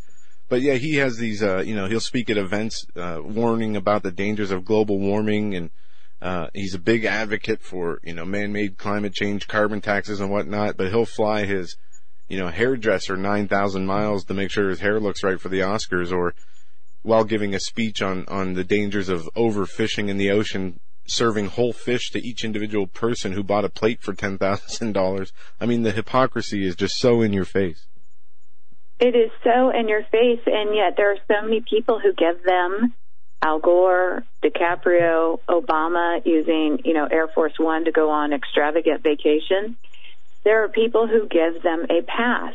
And when I was working on a documentary with an extraordinary human being, J.D. King, he's done a couple documentaries. The first one, which is where I found out about J.D. King, is called Crying Wolf. And as a cattle rancher from Montana, not far from Yellowstone, he started to get a taste of or hear about the wolf issue. And J.D., I think, is probably 24. And he did this film when he was 18. So what he saw on the ground was very different from what he was reading or hearing about on TV. So he decided, the public deserves the truth on what's happening, because the wolf populations were growing. They're introducing them. They're bringing them into Yellowstone. They say this is all about ungulate control, hooved animal control, because the ungulates, they're killing all the specific grasses and important grasses, and they're fording through the rivers, and therefore the rivers are widening, and therefore with widening of rivers, the water quality is less in these rivers for the trout and for whatever species they want to come up with. So as J.D. started to discover what the truth was about these wolves, was in fact that they weren't impacting anything but the population of these animals to the point of decline, to where the animals that were being blamed, the elk, and not so much the bison, because Ted Turner owns bison, so we certainly can't attack Ted Turner's pet project bison, but we're going to attack the deer, and we're going to attack the elk, and these kind of ungulates. And so what they've noticed, what he noticed, and he started reaching out to other scientists like Dr. Charles Kay, who had done studies on the grassy areas of some of these river systems, and I don't know exactly where. I can't be so specific, but just all that to say, go watch Crying Wolf. It's amazing documentary. But what we're being told about the impact of ungulates on planet Earth, like the destruction, was actually not true in Yellowstone. And they found areas that even if they removed the bison, or they removed the elk, or they removed the deer from these certain particular areas along the rivers, that these grasses were not growing as they had predicted through their computer modeling, right? They did all this computer modeling, spent all this money to say, if we can control the elk and the deer population in Yellowstone, then we can see this ecosystem balanced again. In fact, there's another movie out there, I don't remember what it is, but it's about rivers and how wolves help balance the ecosystems and help rivers run wild. Well, the problem with the wolves is, they carry all sorts of diseases. They breed like you wouldn't believe. You cannot control wolves. They hunt at night. They actually attack human beings. Hydatiid disease, for example, is there. If you are walking a trail, let's say in Yellowstone, there's a wolf scat. In that wolf scat are spores that when you walk, past, you happen to kick this, whether it's dry or not, wolf scat, the spores are released in the air, you breathe them in, you can have Hydatid disease. And it's cysts in your body. They are finding them in elk, they are finding them in deer, they're finding them in species, they're finding them in human beings, and it's deadly. So they're releasing these wolves that are from Canada or from Mexico. They collar these darn things. They pierce their ears. And then you have the pro-wolfers. I've seen this for myself because I also worked on a documentary, and it's called Wolves in Government Clothing. And so we were interviewing people, pro-wolfers is what we started calling them. They've got these full-on ham radio type contraptions with metal and aluminum and these long antennas, and they know these wolves by name, and they track. These are just, these are wolf enthusiasts. These are the enthusiasts who show up to meetings where, they're yelling at us ranchers and farmers saying we should be shot, when we're, saying we don't want wolves on our land. They're going to kill our cattle. They're going to kill our dogs, which is exactly what they're doing. These wolves are dangerous. They are much larger than the wolves that we used to have in the United States. They're huge. They're up to 180 pounds, and they're dangerous. And we are not stopping the wolf population right this very second. And I'm so mad about this. Right this very second, the wolf population is growing. Why? Because these animals are hard to control.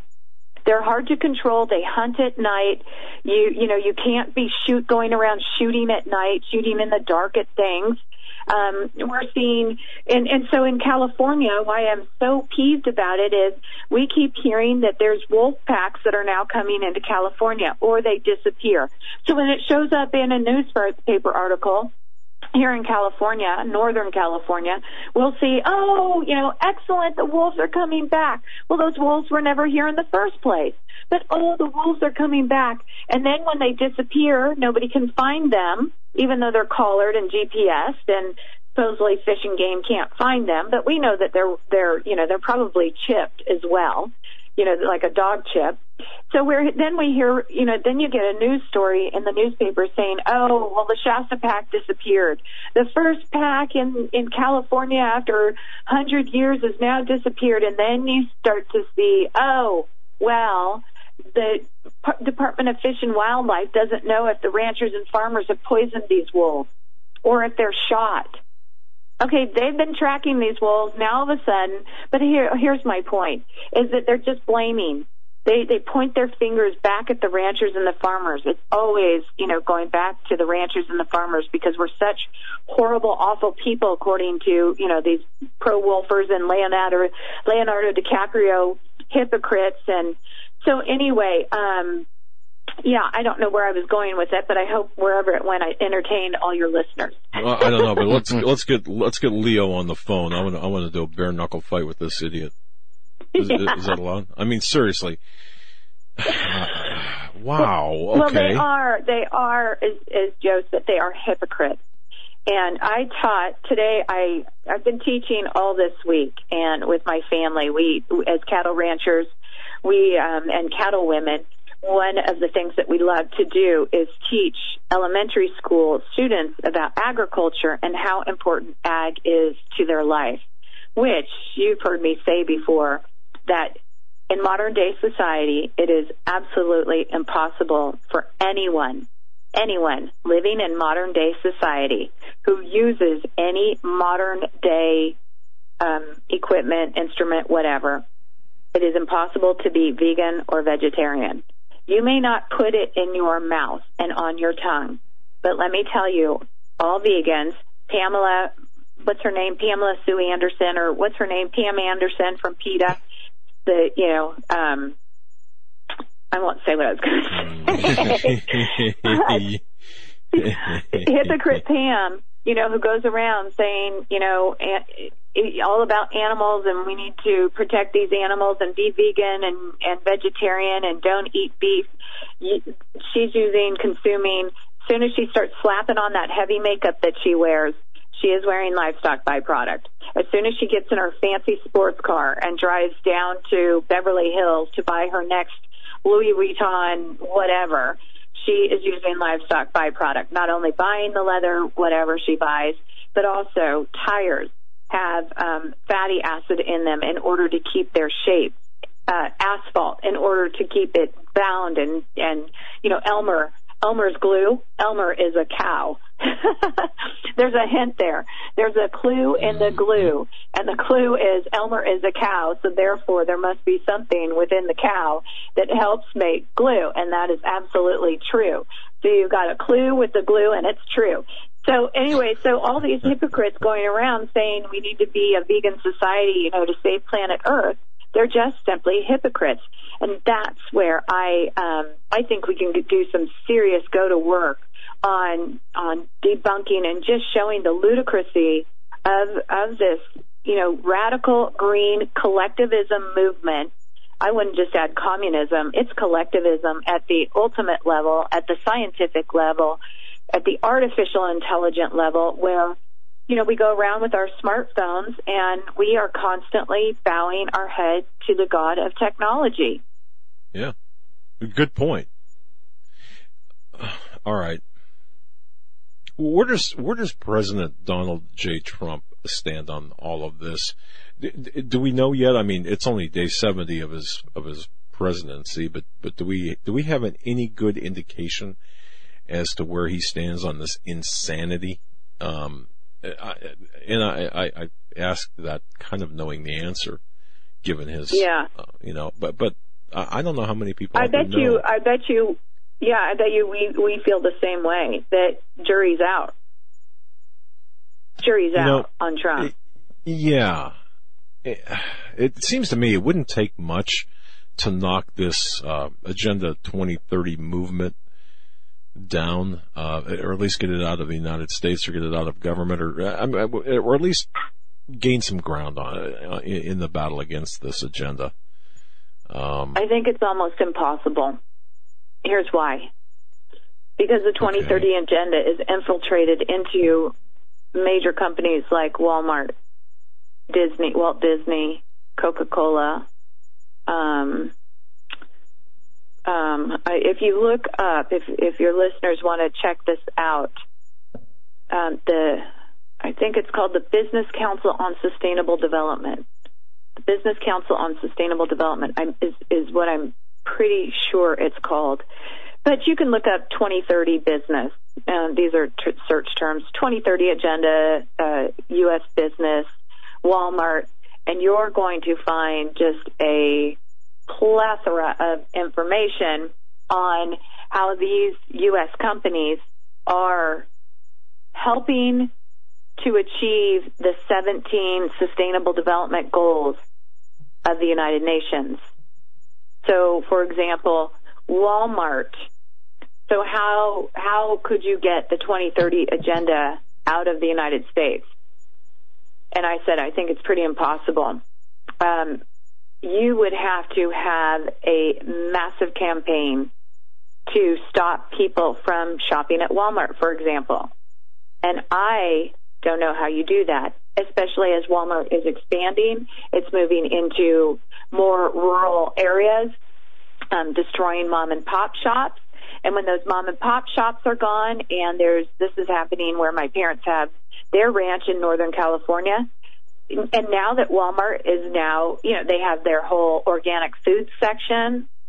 And so we're seeing grocery stores now collapse in rural America, and where everybody goes to shop now, they have no other choices except for, you know, maybe they want to drive their car 3 hours up to, you know, into another state and purchase food, or, you know, 3 hours south or whatever, wherever they need to go to simply shop and not rely on Walmart. This is I'm looking at from the Business Council on Sustainable Development. I'm looking at one of their, and it's in my presentation, so I don't have the link on. I can't tell you specifically where to go, but if you put in these search terms, you're going to find it. Here is Goal 12.8 of the United Nations Sustainable Development Goals, or 2030 Agenda. By the year 2030, That's why they call it the 2030 agenda, because these goals are to be completed and finalized by the year 2030. Ensure that people everywhere have the relevant information and awareness for sustainable development and lifestyles in harmony with nature. Next, you see Walmart. Walmart has worked with more than 100 suppliers, several leading NGOs, non-government organizations, and the scientists at the Sustainability Consortium, TSC. So a listener could look up the Sustainability Consortium for the past several years to build the Sustainability Index. It's a tool that gathers and analyzes information about a supplier's approach to monitoring and managing social and environmental impact across the product life cycle. Let me read that again. The Sustainability Index. It's a tool that gathers and analyzes information. So gathers and analyzes information on sustainability. So what? So are they collecting and gathering information on what? So first of all, what products are sustainable? When they were manufactured, what sustainable practices were used? And then they'll go on further, and I can keep on reading this so that you can see the big picture in this. But their ultimate goal is to teach and train and nudge human beings into being sustainable human beings through their consumptive patterns. It says this in the goal. Goal 12 or target 12.8 by the year 2030. Ensure that people everywhere have the relevant information and awareness for sustainable development and lifestyles in harmony with nature. In other words, you are a sustainable development citizen, and you are marching to the tunes of being a sustainable development citizen. So let's see. It goes on to say Walmart is putting the tool into the hands of our buyers and suppliers in the U.S. and piloting. So right now they're piloting it in Chile and Mexico to drive continuous improvement and identify hot spots for special initiatives such as factory energy efficiency and fertilizer optimization. Walmart is making information from the index available to the public in the Sustainability Leaders Shop at Walmart.com. So you can go to the Sustainability Leaders Shop at Walmart.com so that you can be a sustainability leader and buy products that are sustainable. The site describes the major hotspots affecting more than 80 product categories and showcases suppliers who score the highest on the index in each category. By the end of 2017, they'll buy 70% of goods in the highest. By the end of 2017, they'll buy 70% of goods in Walmart U.S. and Sam's Club U.S. units only emphasized only from suppliers who use the Sustainability Index to evaluate and share the sustainability of their products if they produce goods in categories where the index is currently available. Each merchant will have sustainability goals tied to his or her performance objectives, and we will use the index as the primary tool to measure progress. Currently, nearly 1,300 suppliers of Walmart are using the Sustainability Index to evaluate the sustainability performance of the full life cycle of their products, accounting for 65% of Walmart U.S. sales. Walmart is rolling the Sustainability Index out for Sam's Club suppliers this year in 2017. And so by the end of this year, they want this completed. So can you see where they're going with this? Well, yeah. And I don't like it. And that's just Walmart. Okay. All right. Yeah. So many questions, so many directions to take this. That's just Walmart. How did they get so brawny in this fight? Walmart. Well, it's Coca-Cola, it's Pepsi, it's Johnson & Johnson. I'm just trying to remember some of the stores off, or some of the... Okay. All right. So here's it's what a I think. conglomerate. Go ahead. Yeah. Yeah, here's what I think. They all have lobbyists, right? And the lobbyists go to Washington, D.C. and say, and have all the money, right? These guys, they have PACs, PACs, political action committees. Sure. They have funds. These mega corporations have so much stinking money that we all know that they are, and the CEOs and the people involved and the VPs and on, have major influence on politicians. And our politicians need their money. Our elections are so expensive that, right now Congress people are already campaigning for their next election. They have to be. They spend most of their time trying to, collect money for, according to the politicians I've talked to, the Congress people I've talked to prepare for the next election, especially as, Washington, D.C. is so broken and people are getting more mad and angry and seeing their freedoms and their liberties disappear. So now these politicians are feeling more threatened.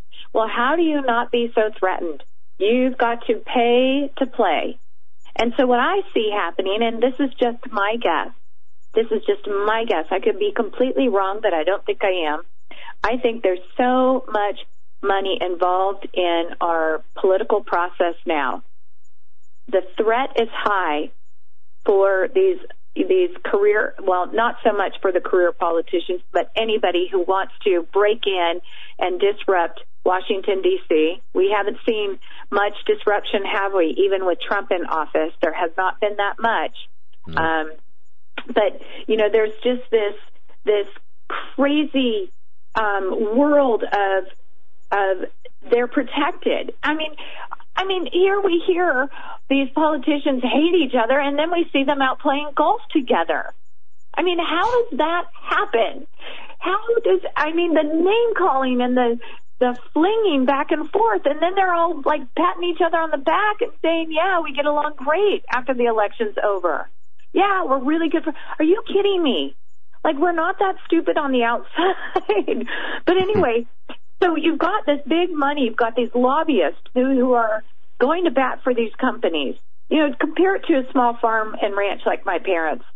If we have a bad product, we get sued, we can lose everything. If Walmart has a bad product, they get sued, and what happens? Most of the time they settle out of court. Their name isn't hardly touched because they have the money to pay people off. And I see that people are being paid off to push this thing. So when you have lobbyists and you have lobbyists saying, okay, so where is regulation going in the future? Well, here's what you guys need to know. We're going to keep you in touch with where things are going so that you guys can plan. We're heading towards this thing called sustainable development. And here, in order to get ahead of the curve, here's what you need to know. You can actually make tons of money on sustainable development and solar panels and wind panels if you get in early enough.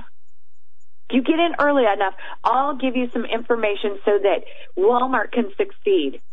And you can get ahead of the curve, and you can lead the way, and, your stores can grow. That's what I see happening. I don't know if you guys see it the same way, but that's how I see things playing out. Yeah. Yeah, and it makes sense, even though solar panels, which, California solar panels, I think in one or more than one instance have been found to ignite birds in mid-flight. I mean, think about that, okay? Yes. And the corruption behind the solar companies and the bankruptcy, and where did the money go? Yeah, exactly.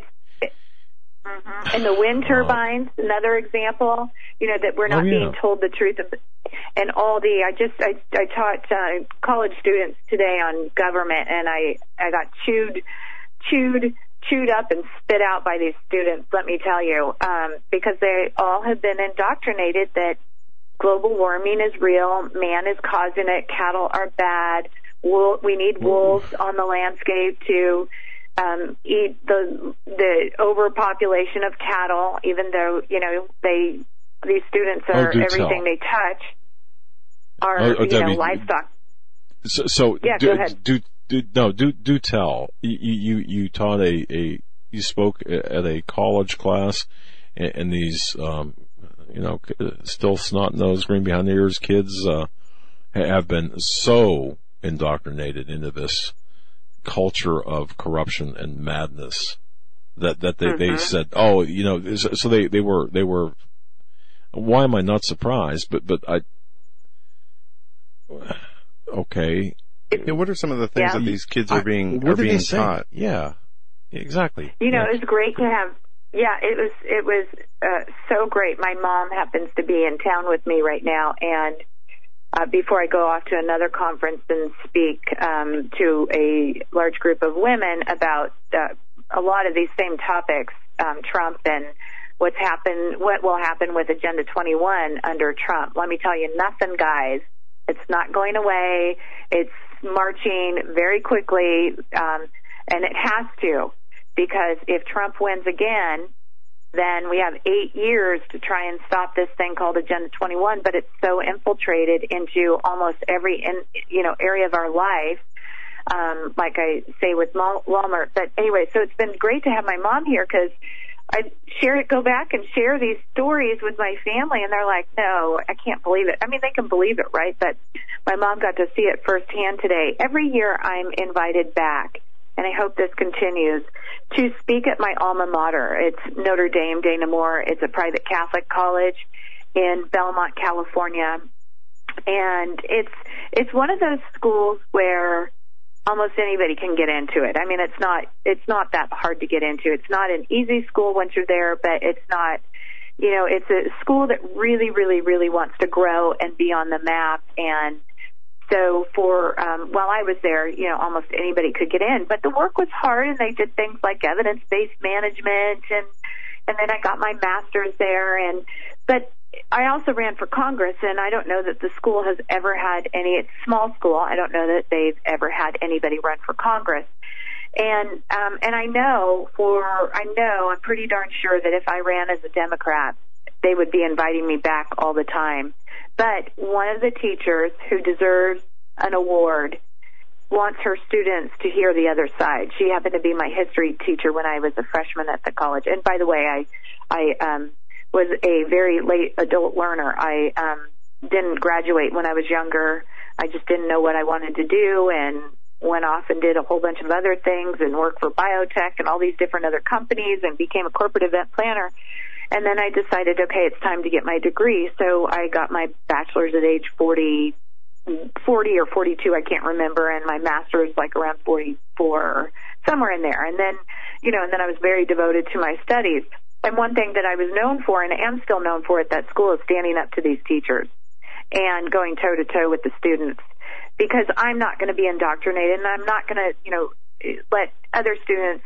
I want people to see the other side. I want people to think. I want people to be critical thinkers, and because it impacts me too. If we're heading down this road of climate change hoax and everything else. Well, anyway, after I ran for Congress in 2012, I went to the Rio Earth Summit in 2012. This instructor said, Debbie, I want you to come back and teach these students like what it was like to run for Congress. So when what I taught them was about Agenda 21. I briefly said, this is what it was like to run for Congress. You should do it. But then I went into Agenda 21, and this teacher had no idea what Agenda 21 was. And as a government history teacher, she actually was like, whoa, I can't believe this is happening. And so we had conversations, and she said, I'd like you to come teach again. So I have taught since 2012, 13, 14, 15. So she's brought me back 6 years in a row, I think 6 years.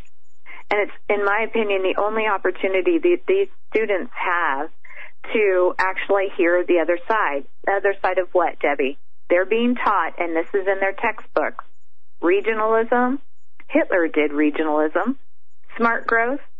Smart growth is full-on United Nations Agenda 21.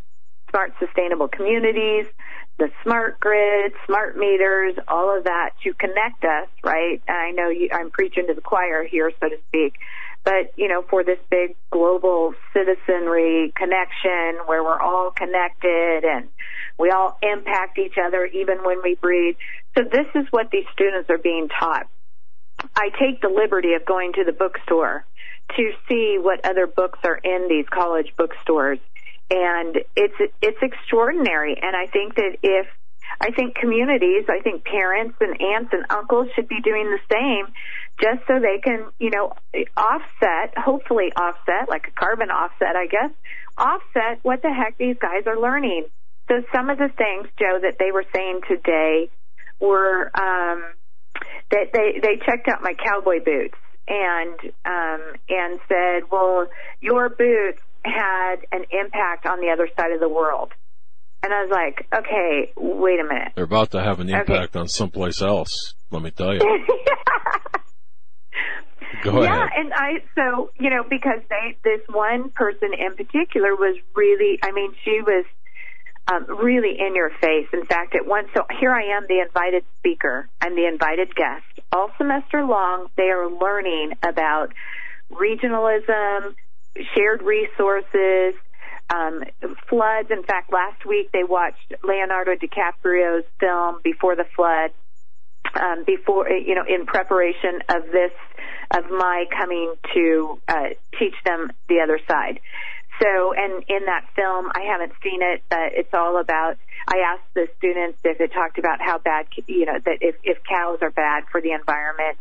And they're like, oh, yeah, cattle are bad for the environment. And mind you, I just spent earlier this week, teaching 2nd, 3rd, 4th, 5th, and 6th graders about how great agriculture and cattle are for the environment and all the byproducts that we use.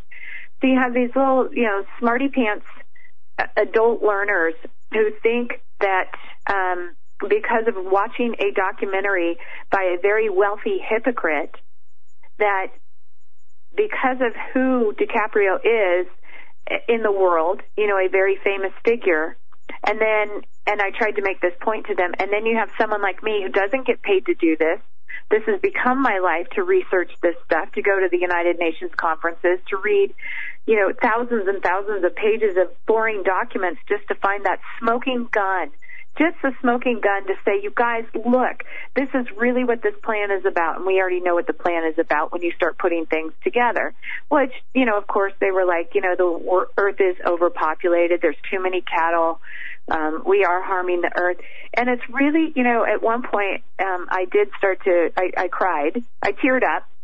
I didn't cry, but I teared up, and I guess I cried because when you cry, you have tears coming down your face. But they weren't rolling down my face like they do sometimes when I get in really big trouble. But anyway, so you've got, I'm so, just sad for these kids that these students, they're adults, they're not kids, that they would give away their power. They would give away their power to people like Al Gore, who's making bank, who doesn't give a hoot about them. And here you have a student, a former student like me showing up, taking my time to show up to their class to say, you guys deserve better than what you're getting. You deserve the truth. You're not getting it. And I'm here to tell you, you deserve it. And the more you give away your power, well, then, the comment came back, well, there's poor people and there's people without health care. What do you think about Trump and his health care? And I said to him, we haven't seen it roll out yet. But, here's what comes to mind right now. There are so many opportunities for us to educate others. We have to educate, we have to communicate. And what I see all too often is people hibernating and just saying, I'm not going to make a difference. I know I touched a few students in there today. I know that as soon as I said, you guys, I watched Inconvenient Sequel. I even met Al Gore in person. And I said, you know what? I look for things in these movies and these documentaries that make me go, really?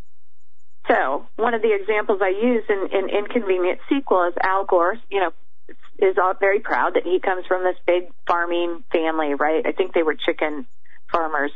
And And we get to go in his home in this film, Inconvenient Sequel. We get to go, we fly to with Al Gore. We follow Al Gore all through this movie, because this movie is really about Al Gore and his tireless effort to wake the world up about global warming and climate change and, becoming a better global citizen through sustainable development.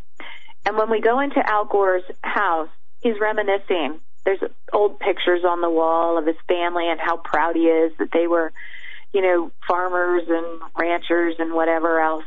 And you look around in his you can see we're in a bedroom, somebody's bedroom in this farmhouse, and everything is white. The carpet's white, the curtains are white, the marble on the counter's white, the bedspread's white, the pillows are white, the chairs are white, everything's white. I don't know one farmer.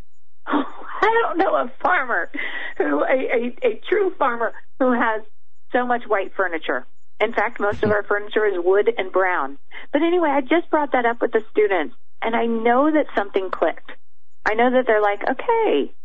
And that little piercing in their thought process to me was an opportunity to say, okay, where else do we see some hypocrisy in some of these people? Which opens Debbie, up, well, yeah, they fly up. Yeah.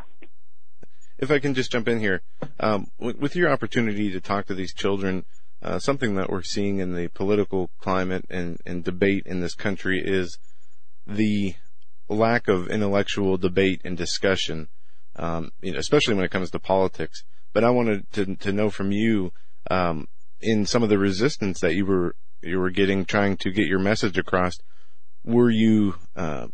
did you see a lot of students, if sometimes when people can't intellectually debate, they shut down, resort to name calling and things like that. Were these students, and have these students been open to suggestions, comments, changes, or have you seen more of, it's not the way I believe, so I'm going to kind of shut out what you're saying? Yeah, great question. I think that oftentimes we see them, they're already shut down. Half the time, today's class was actually one of the best that I've experienced. Why? Because they were actually engaging with me.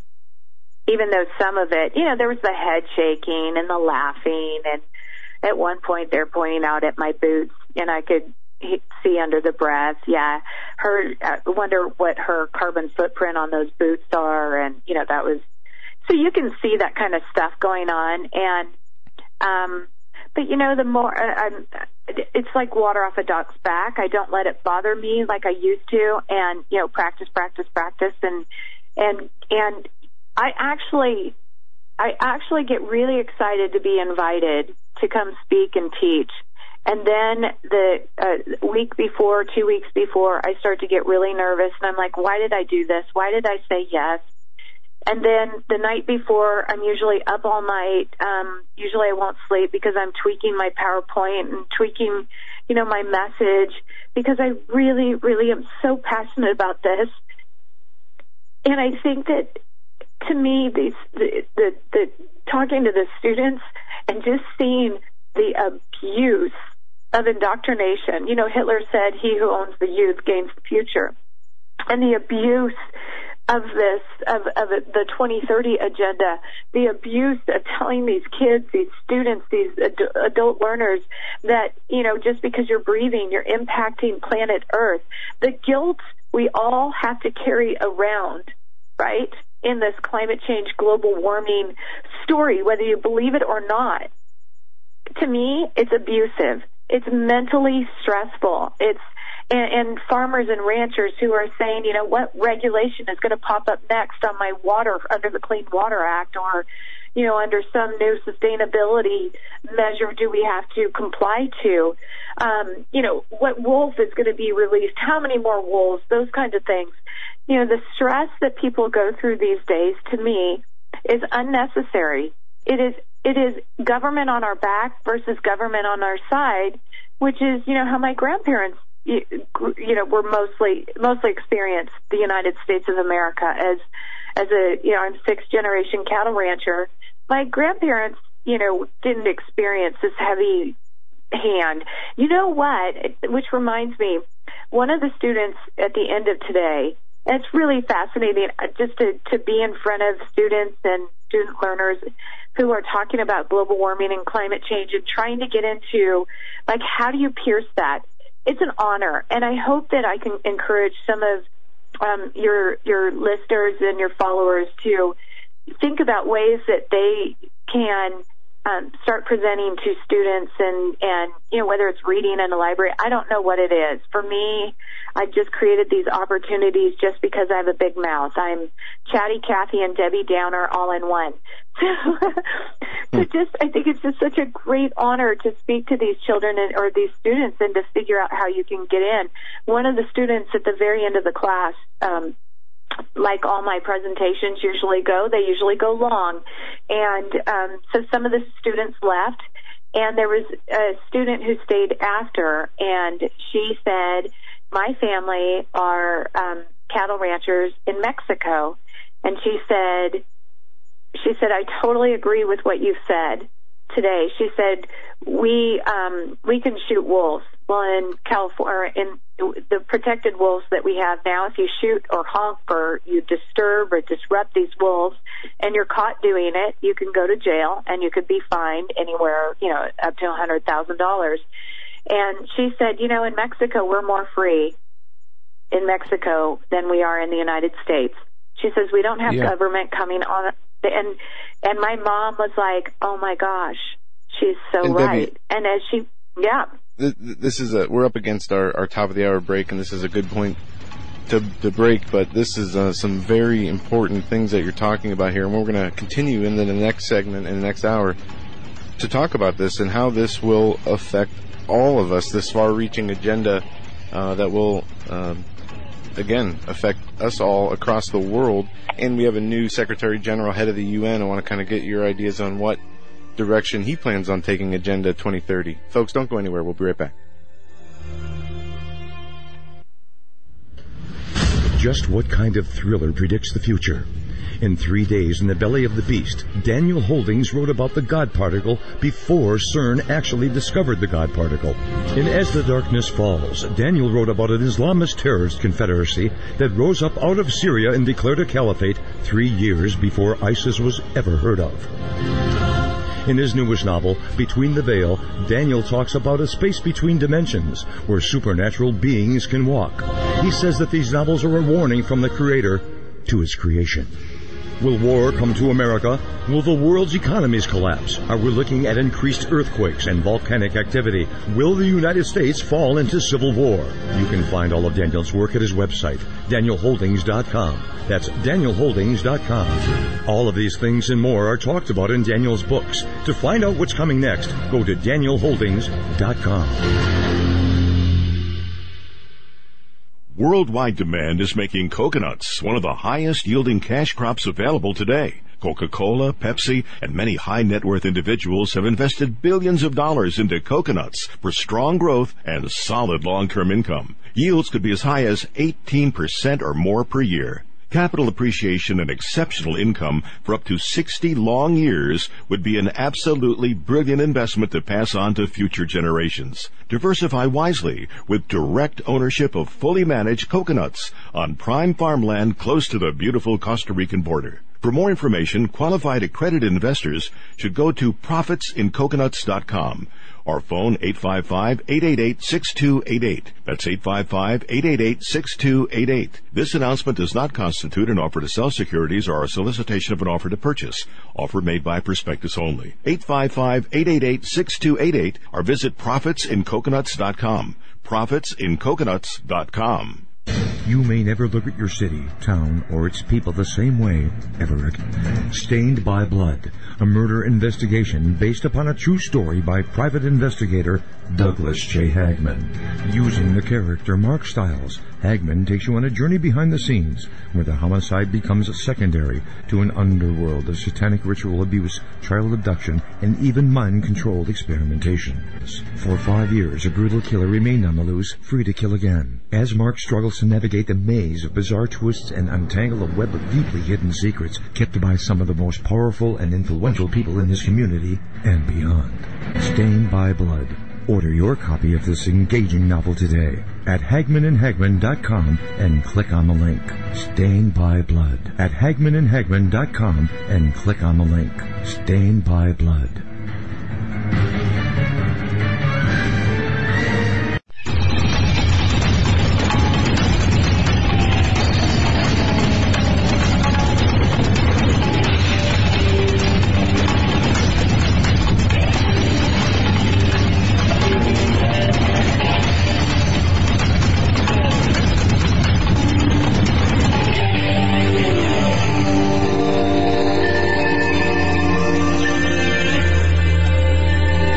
Welcome back, folks, to this edition of the Hagmann and Hagmann Report. Our guest is Debbie Bacigalupi, passionate, ever so passionate about what she's talking about. The sixth generation cattle farmer, and looking at everything, looking at her livelihood being completely destroyed.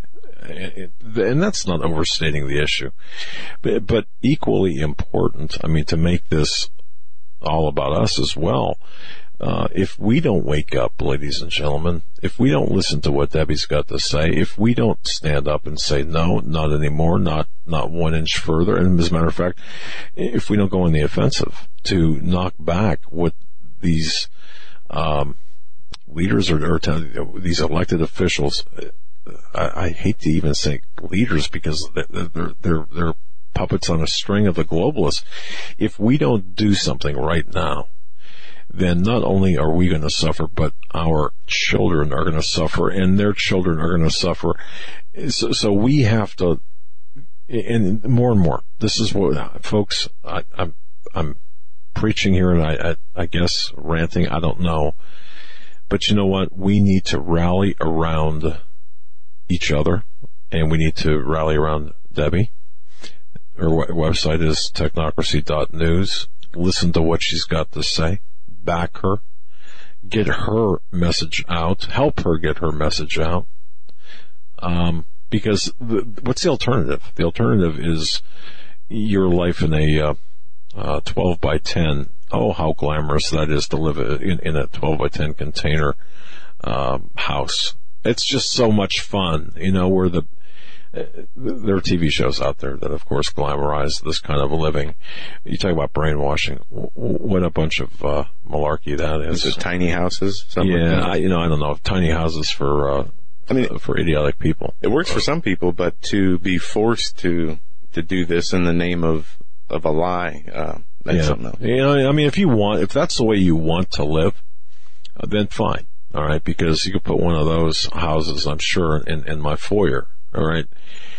I just can't imagine people, normal, sensible people with brains that want to live that way.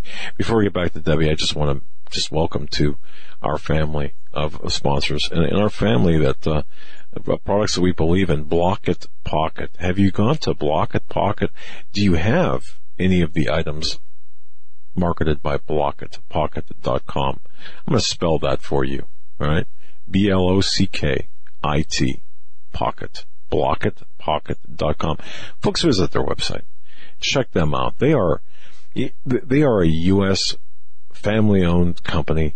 They've got marvelous products.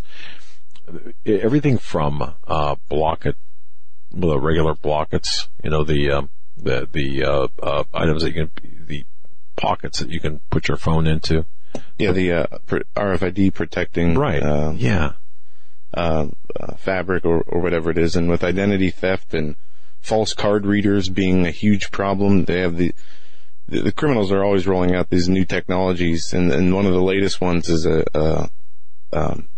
something that's hooked up to an ATM where they can multiply or duplicate your card and get the information from the magnetic strip, and it looks like everything's normal, but there's a little device they place on the ATM that gathers all the information. Well, it's a big problem. That's right. And the chip that's in the cards that many said would lead to more secure debit and credit card transactions is actually just as much as a security issue as without the chip. Exactly. Well, folks, blockitpocket.com. Their products include the Block-It Pocket, Block-It Pocket, Block-It laptop, Block-It blanket, Block-It hat, apron, headband, handbag, the RFID safeguard. You know, they've got so many great products. They're all 100% guaranteed. And they're a great company. So welcome to the Hagmann and Hagmann family. Block-It, Pocket. I am just so proud to have them. We use their products all of the time. My wife uses the Block-It laptop for radiation, and she uses the Block-It Talk-It when she's using her cell phone. So, folks, blockitpocket.com. Go there now. Order their products. We 100% endorse their products, and let them know you heard it on the Hagmann and Hagmann Report. Debbie, thanks for your patience, and thanks for being such an impassioned spokesperson for the truth and everything you do. I could tell, man. Listening to you, it just tugs at my heart and my intellect. Thank you for what you do. For providing the opportunity for people like me to share with such a wide audience. Thank you. Well, you certainly are a shining star, and I'm not blowing smoke. I'm being very honest, because if more people would be like you, go out and do what you're doing at a cost to you, emotional, and you're not. If more people would do what you do, and your writings, your creativity, your research products, all of this, your presentations. Thank you for doing it. But if more people would do it, we could solve a lot of these problems. But we've got a long road ahead of us. Long. And many. I grew up with a dad who said many hands make light work, and I agree. If the wear and tear on not only our vehicles, our computers, our equipment, but it even expands into our health, and I get a lot of migraines after I give, or not a lot, I get migraines after I give a presentation that, and I believe it's because I'm in front of my computer for hours on end preparing, and then the worry and, wanting the message to resonate and people to be in action. And so there's a lot of wear and tear on this. And yeah, I say, gosh, if we had, the majority of the population who are standing up and saying, not that they're not, but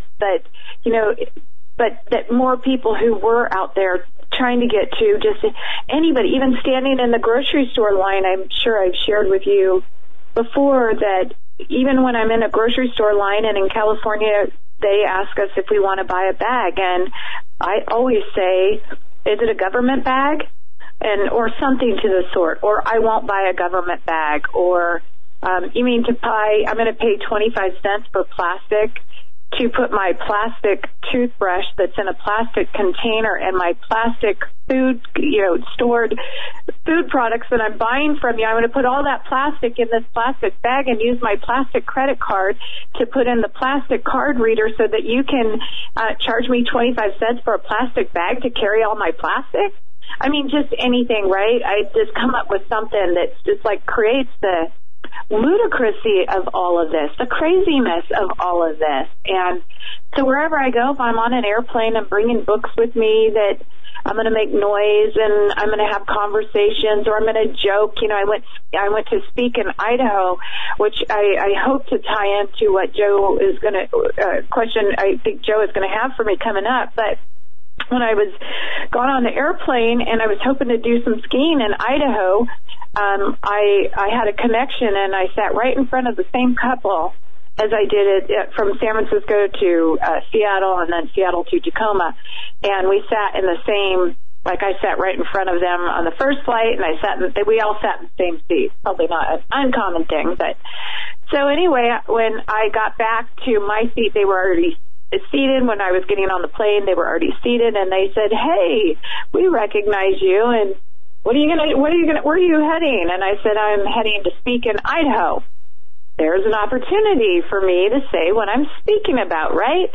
Oh, what do you do, right? I open. I have little bombs. I drop little bombs that then people want to hear more.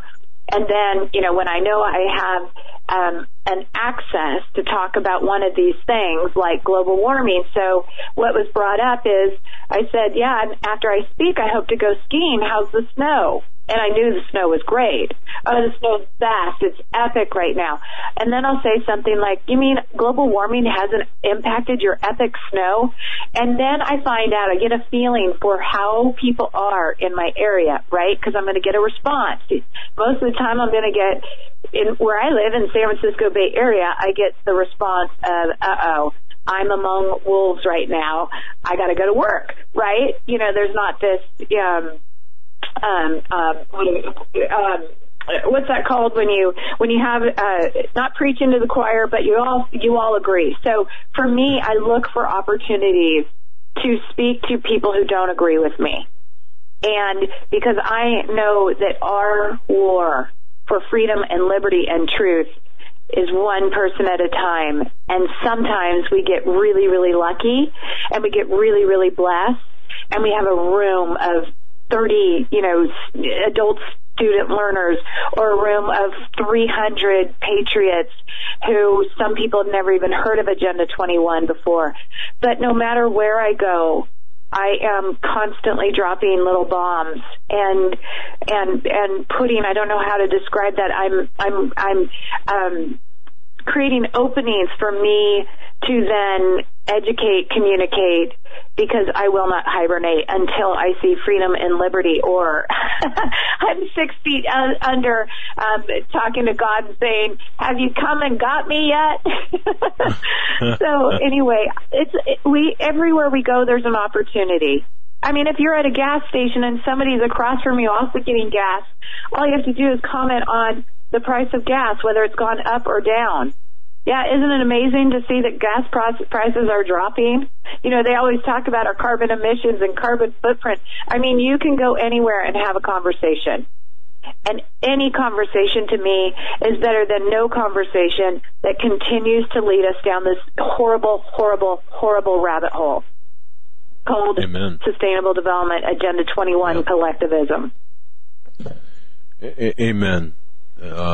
And people, I think we all need to be more outgoing like that. Take advantage of the opportunities, even create the opportunities if they're not automatically presented to us.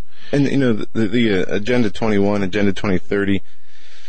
This is that's something that's been decades, maybe even centuries in the making. The manifesto of the UN is transforming our world, the 2030 Agenda for Sustainable Development. They still carry the Millennium Development Goals that were under Agenda 21. But, in the preamble, it's interesting because it doesn't just cover, our physical world. There's spiritual undertones in this. They refer, they talk about earth worship, Mother Earth, Mother Gaia, as they say, and they say that we need to heal our Mother Earth and treat it as though it was an actual human being. And the agenda, in their own words, says it's a plan of action for all people, all countries, and all stakeholders acting in a collaborative partnership will implement this plan, and this plan is the future of humanity and of our planet, as they say. So this is an all-encompassing agenda. It's universal, as they say in their own words, integrated and transformative vision for a better world. And then they say they need everyone's action and participation. And not to go off on this. With no one left behind. Yeah, that's actually right in their preamble. With no one left behind. And we talked about on this show prophecy. Go ahead. Sorry, go ahead. Well, you said just a few sentences back, you said something like a better world or something like that. I haven't memorized their preamble. Sorry, guys. But anyways, something about a better world. Like, I want to say, according to who? Mm-hmm. According to who? So you all, wherever you are operating, being technocrats, using this scientific dictatorship, computer modeling, thinking that, my ranch can handle several packs of wolves. The cattle on our ranch are, food sustenance for their pet project animals that are not about balancing the ecosystem. But so according to who? That's what I want to get. According to who? Yeah. And it's not even just about, healing the planet from, emissions and carbon dioxide and litter and whatnot. It's an economic agenda.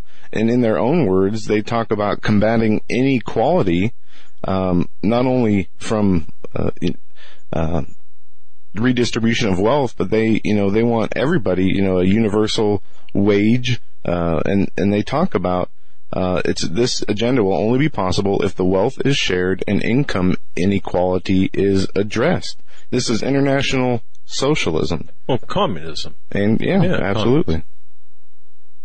It is social engineering at the ultimate level. To me, it's pure evil. It could not be wrapped under. Yeah, it's pure evil wrapped up in a feel-good message to make it seem to play on people's heartstrings and emotions who don't know any better. And Debbie, if I can interject, or go ahead and finish that thought. I've got a question I need to ask you, but go ahead, finish that thought. Oh, well, I'm not sure what my thought was at that moment. I have so many thoughts that, as you say things, different things pop into my mind, right, on how massive this is. On saving the environment, here's what I thought about. Is the EPA can do a massive spill, right? Supposedly they're all about saving planet Earth, and we ranchers and farmers and landowners need to be regulated more.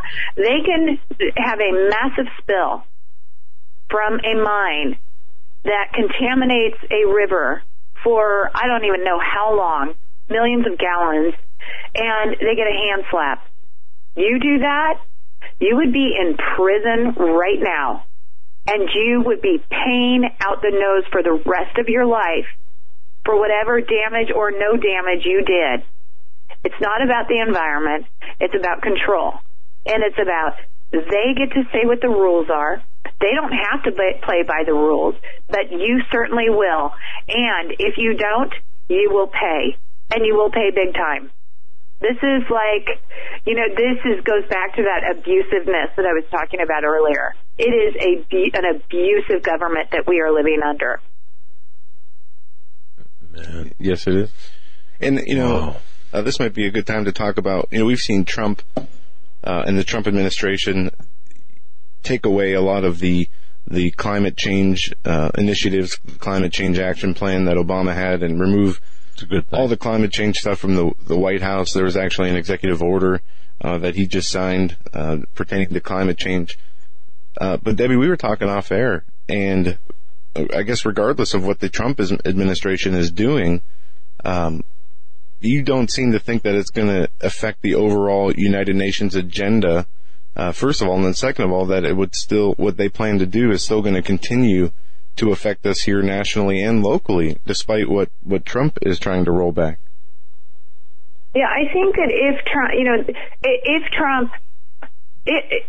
Trump does what he has promised he would do, which is, I believe he wants to control the power of the UN. Not control. Okay, so that could be interpreted way wrong. I believe he sees that the UN does not belong in the business of the United States of America, in our government. I do believe that. I do believe if the United States says we are no longer funding, because we are the largest funders of the United Nations, we are no longer funding you, I think it'll have an impact. But how long is that impact? Because look, we're only 3 years and how many months away from the next election. They have the power, they being the United Nations, the people who, tout the United Nations party line, the Green Party USA line, the, Social Democrats, their talking points. So if you're going to march to that tune and you see that you have an opportunity for the next 3 years and however many months for the next election, I guarantee you guys, these guys are working really fast and hard right now. They may have gone subsurface, but let me tell you, the disease is continuing. I know that for a fact. I was just in Whitefish, Montana, and right before I got there, Whitefish, Montana signed on with ICLEI, the United Nations International Council on Local Environmental Initiatives, to help a little rural area like Whitefish, which is a beautiful mountainous, snow in the winter, great skiing, by the way. I did get my skiing in. Just a beautiful little town. But they've hired a United Nations non-government organization called ICLEI to help them through using software, signing an MOU, a memorandum of understanding with them, which, by the way, in the charter of of ICLEI, it states that I think it's Charter Section 1.7. It states that you also agree to the Earth Charter. What is the Earth Charter? It's the United Nations Earth Charter to replace the U.S. Constitution. We're talking Mother Earth, Gaia. It puts nature before human beings, but it's to replace the U.S. Constitution, the Bill of Rights, and the Declaration of Independence. And someone can look up Earth Charter USA and see what they're all about. It's this green movement.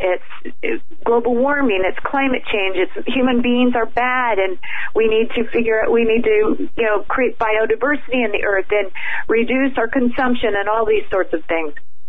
So the fact that Whitefish has just recently signed a memorandum of understanding with ICLEI to take a measurement of their greenhouse gases and then work with ICLEI to figure out how the town, the city of Whitefish, can reduce its greenhouse gas emissions and move more to renewable.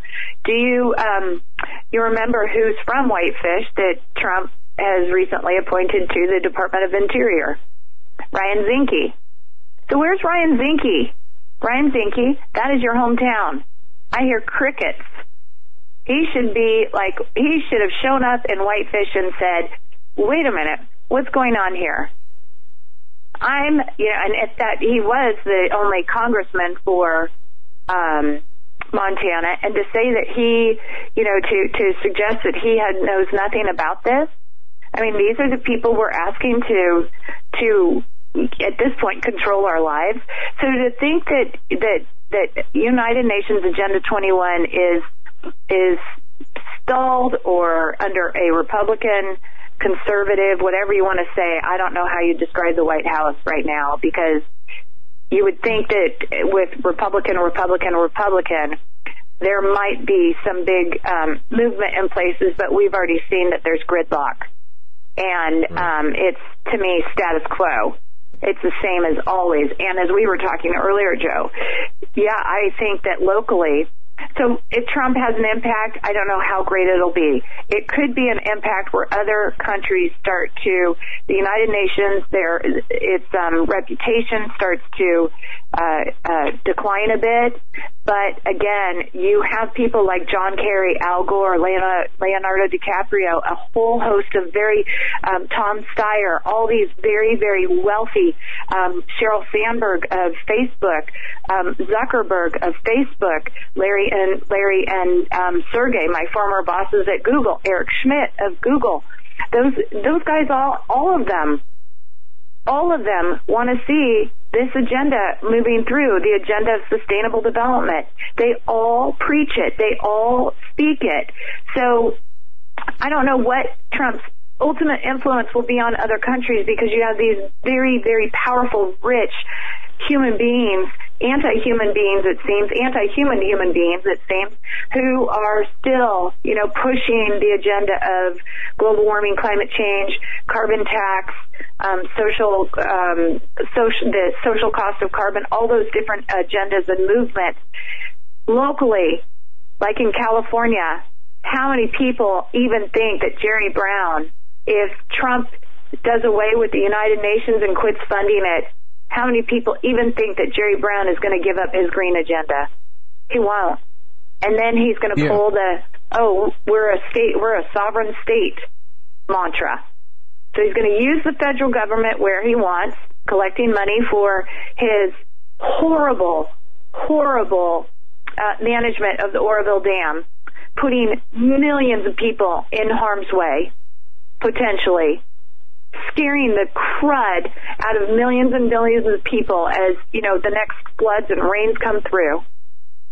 So he collected federal money for that, but if we undo Obamacare, he is going to claim, state sovereignty, right? We're going to have our own healthcare system. Which state is the only state that has cap and trade? California. So even if Trump says, EPA, you're gone, out, no more funding, you're out of here. You're useless, you're destructive, you're abusive. Jerry Brown is going to keep on pushing, and then Gavin Newsom, if he's our next governor, is going to keep on pushing this reduce our carbon emissions by 80% from 1990 levels, which they don't even know what those levels were. They weren't even measuring them like they should have been. But anyway, so yeah, I think that states like New York, California, Oregon, Washington, and some of these other radical left messed up states are going to continue to push cap and trade, a carbon tax, a universal health care system, regardless of the way the Washington, D.C. goes. What's so interesting and crazy about the main advocates for the carbon taxes and the implementation of the Agenda 21, more often than not, you have these, paid propagandist people from Hollywood and in the news media. They're literally paid, cash to support an agenda, whether they believe in it or not. And it's hard to fathom that they would even believe in it in the first place because, these Hollywood elitists would not be able to live in a world that they're advocating for under those conditions. I mean, we mentioned, Leonardo DiCaprio earlier. But when these people start talking about, your carbon footprint and, everybody, needing to cut back on their emissions or greenhouse gases, these people are the biggest offenders. And it's hard to imagine that I think they believe that they are outside of the general population that would have to conform to these tyrannical government regulations. But and back to the governor of California, to Jerry Brown, what you said is very accurate. We see them denying the immigration's a great example. They refuse to implement federal laws on immigration because they don't agree with it. But then they turn around, and say, well, these guidelines or laws we will follow because this is something we agree with or believe in or are paid to believe in. But these ones we're not going to follow. Just as you said, we'll conform to the federal norms on issues that we agree with. Deem acceptable, and the ones that we don't, well, the government's out of luck. And it is just unbelievable. Well, the hypocrisy in the news media and these Hollywood people, from politics to the globalist agenda. I mean, they're really cheering for their own and their, fellow brother and sister humans for their enslavement, knowing full well they could never live under those conditions and never would agree to live under those conditions. And this is where the Christian conservatives need to speak up. If you're a Christian, how can you even conform to that line of thinking? Being subjugated to the will of these earth worshipping godless or the wrong God. It just makes no sense. So, wow. Well, I think that we've kind of found out through I don't remember her name, Kelly, Trump's campaign manager, Kellyanne Conway. Yeah, and I don't know if you caught her saying somebody asked, how were you so productive with his campaign? And she said something suggested that, unlike the men in Washington, D.C. who are too busy having affairs. Well, obviously there's women in Washington, D.C. having affairs too. Well, we hope it's men, women, right? So anyway, but, talking about Christians, a lot of them in D.C. claim to be Christians. And yet and I was just in D.C. and I was just talking to politicians in D.C. and if you talk to them head on, straight on, and say, you have a problem here with affairs, adultery, all these different things. And a lot of the politicians, and they know that. They know it's a party town. They know that.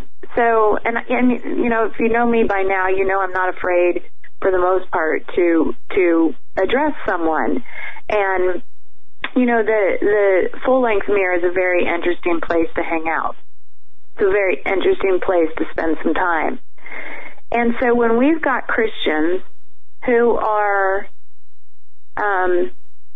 saying one thing and doing another, I think we need to be, as Christians, people who will call people on it. And I know it's uncomfortable. But if we can clean up our act, so to speak, and not associate with those who are straying, and again, call them out, I think we can pull people back into being the Christians that I truly think that they really want to be. And they're just being pulled away. When I see Washington, D.C., when I look at what it is today, to me it's repulsive. It's disgusting, and it's repulsive, and it's embarrassing. But when I look in the mirror, it's a full-length mirror. It's an interesting place to be.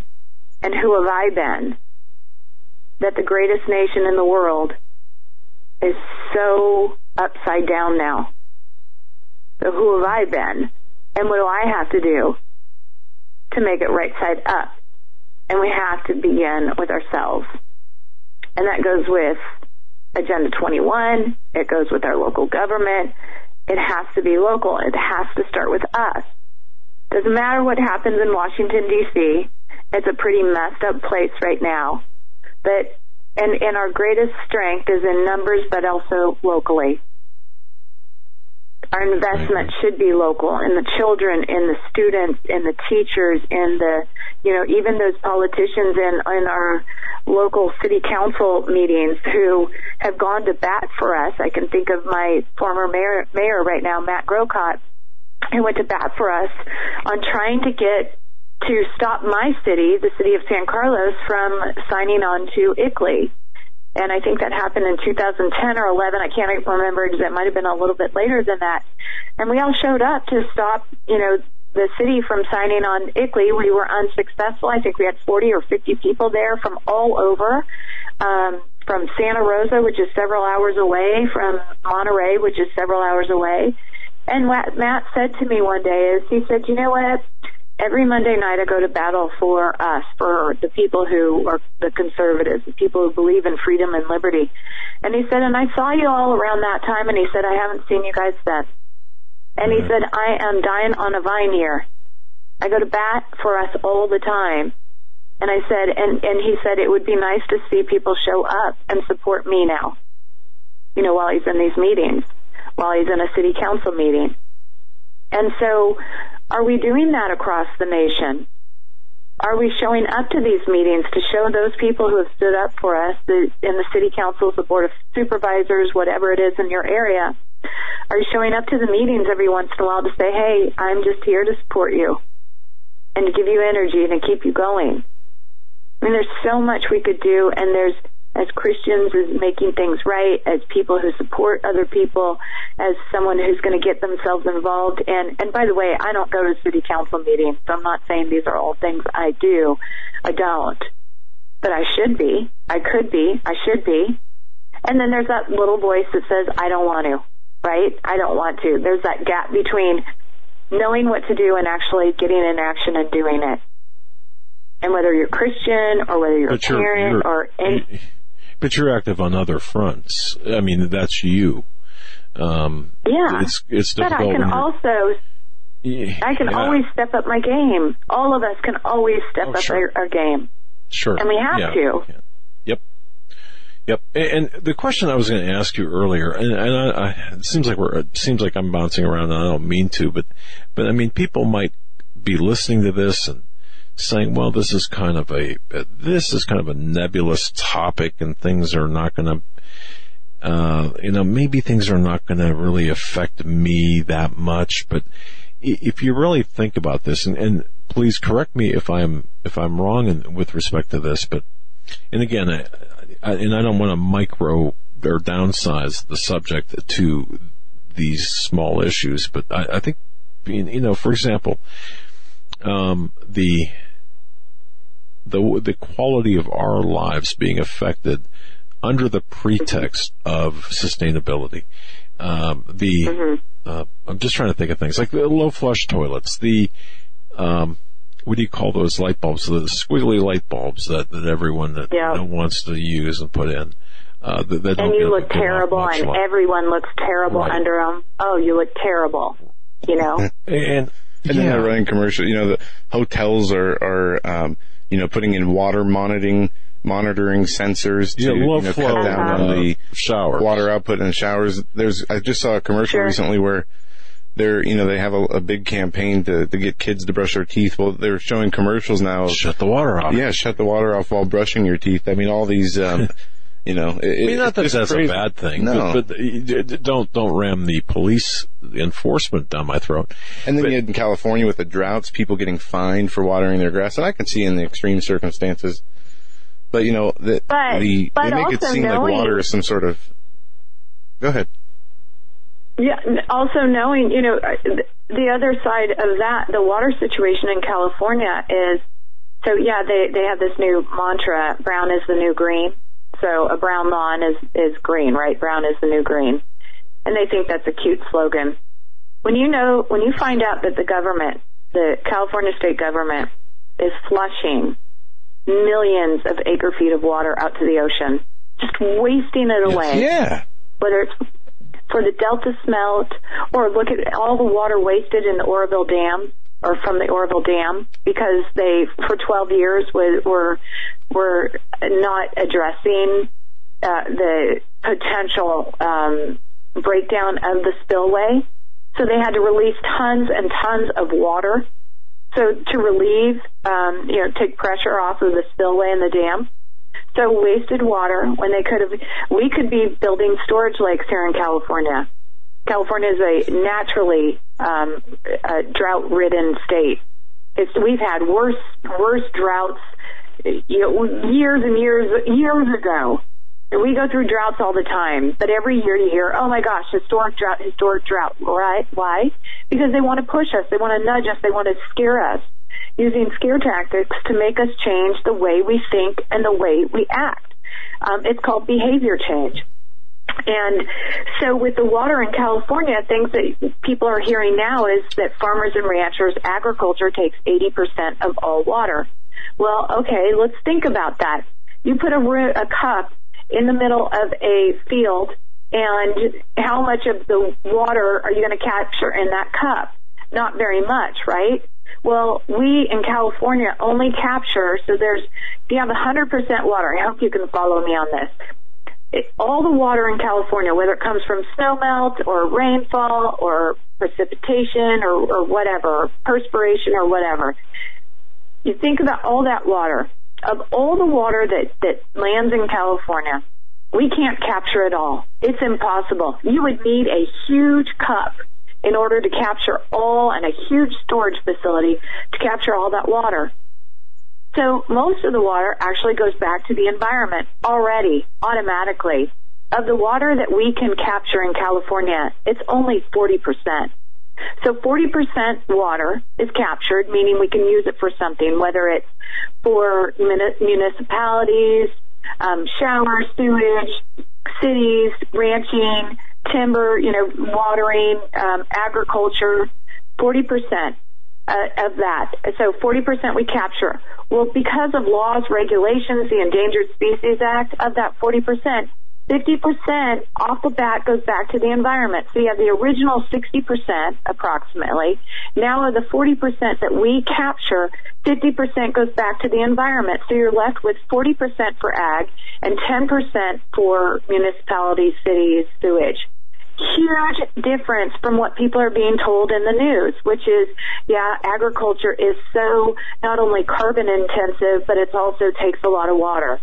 And an almond, you're hearing all the thousands of gallons it takes to create an almond. Well, when you look at the big picture, that we only capture 40% of the water, and 40% to 50% of that 40% automatically goes to the environment. You're left with a smaller amount of water, and we use it wisely. Except for the government is now releasing more water into the ocean. So, now we have water scarcity in California when we've been known to the world as the breadbasket of the nation, the 6th or 9th largest economy, not because of gold. Gold put us on the map, but agriculture kept us on the map. And so, now we're seeing an attack on our agriculture. And so, to me, it's, when people understand the bigger picture, like when you see a low flushing toilet, imagine at a concert and you've got all these people using that low flush toilet, what is eventually going to happen? It's going to overflow. It's going to get stuffed. When I was at the Rio Earth Summit, one of the houses that I stayed in was, in order to control your use of hot water, because hot water takes energy, you've got to heat it up and then you get hot water eventually. But in order to get hot water, if you turned the shower spout on full blast, it was freezing cold water. But if you barely turned it on to where it was dripping, and I'm not kidding, you got warm water. But that's, I think, Doug, those are kind of the impacts that you're talking about, like that take a really good look at, what about solar and wind? What if for weeks and weeks, which we've seen this, it's cloudy, there's no wind, and it's rainy, it's cold, there's no sun coming through. The energy is not reliable, it's intermittent, and it's poor, and it's costly. So there's huge impacts in all of this, and absolutely it impacts every single one of our lives, every aspect of our lives, and the reason that it is so intrusive is in their own words. In Clinton's President's Council on Sustainable Development, it was his Clinton's Executive Order 12852. They stated in the document called Agenda 21, I think it's a Sustainable America or something like that. I don't have the document in front of me right now. But that every human action must have a collective, individual and collective decision-making response. So every human action, that's breathing. And every human action has an impact on the environment. So therefore, we must make individual and collective decision-making levels at every level in order to mitigate the impact of every human action on planet Earth. And Debbie, think of this, a lot of people have been seeing an increase of what's called the Internet of Things. These are all different things that hook up to the Internet. We're seeing smart washers, smart refrigerators, smart thermostats. And one of the key agendas in this is information gathering and monitoring of consumers' habits. And they can, see, it's coming to a point, and I remember in Canada, they can adjust your thermostat if they think you have the air conditioning on too high or the heat on too high. And this also, goes back to the Agenda 2030 and what they talk about as some of their goals. And they talk about how we're going to have to change the way we live. In this Agenda 2030, they say we commit to fundamental changes in the way that our societies produce and consume goods and services. It also goes on to say that governments, international organizations, the business sector, and other non-state actors and individuals must contribute to changing unsustainable consumption and production pattern to move towards more sustainable patterns of consumption and production. And they go on to say that our current consumption and production patterns are unsustainable, and they attribute that to our lifestyle. They say it's clear that current lifestyles and consumption patterns of the affluent middle class, involving high meat intake, consumptions of large amount of frozen and convenience foods, ownership of motor vehicles and electrical appliances, you ain't gonna be owning a car air condition, expensive suburban housing are not sustainable. That's right. So having a car, having a freezer and a fridge, you won't have car ownership in 15 years, I believe. Yeah, so what they want to do is fundamentally change lifestyle and consumption patterns to what they say is sustainable. And what they say is sustainable, obviously, is not what any of us would think is sustainable. And what they're talking about is rationing what they accept for food and energy for the rest of humankind. And that might not, equate healthy living for all the rest of us. Yeah. You nailed it. That's it. And I know even as you were going through those items and coming up with examples, in my seat right now I was saying, gosh, that just sounds impossible.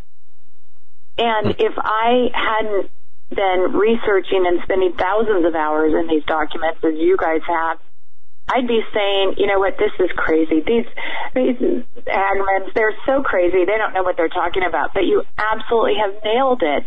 And this is why we see scientists like Dr. Willie Soon, astrophysicist from Harvard, Dr. Will Happer he's from Princeton, Dr. Patrick Moore, who started Greenpeace, he's in Canada, Anthony Watts, all these people, all these true, in my opinion, true scientists getting more and more active because they see that time is limited. And unless we reverse even the EPA's endangerment finding, which, I just found out about the endangerment finding, which is, numbers that where we can emit certain amount of carbon dioxide emissions, and that it was a court case, and that the EPA has based everything on this court case that the federal government must follow. When I heard endangerment, I was thinking endangered species or what?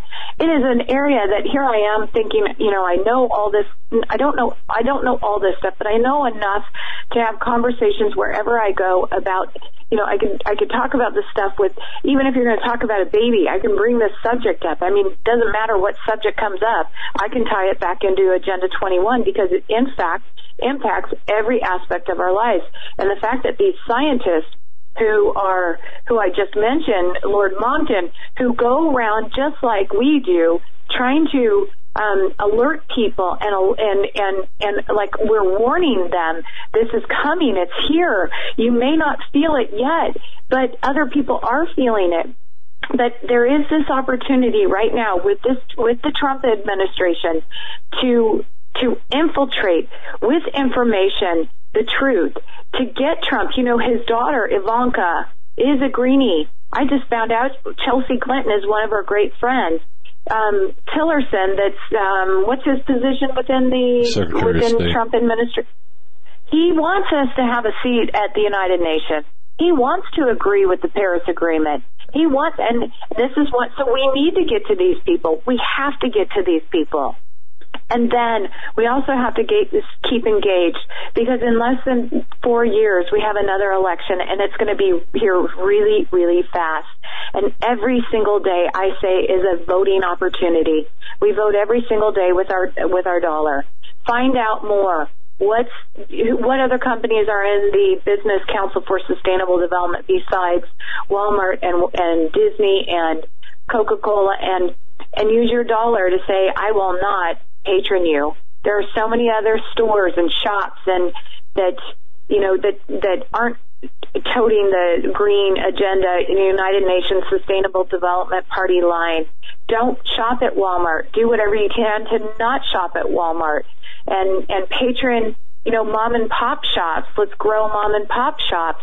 But the only way that we're going to be able to do that is we draw a line in the sand. We understand what's going on. We educate ourselves, and then we act accordingly. And we have to lead the way. We do. I mean, we need to show up. We need to play our positions, but we also need to take up the mantle of leadership in this respect. And I totally agree with you. And we need to kind of follow your lead, I believe, because you've been out there really shouting from the rooftops as well as inside the belly of the beast behind enemy lines at college campuses and elsewhere. So, I love that. Show up. We need to show up, but do not shut up. There you go. And be loud and proud. Educate, communicate, but do not hibernate. Especially in the, we talked about the political climate in this country and how we see these tactics from the opposition are no longer about debating on the issues. They're about silence, drowning you out.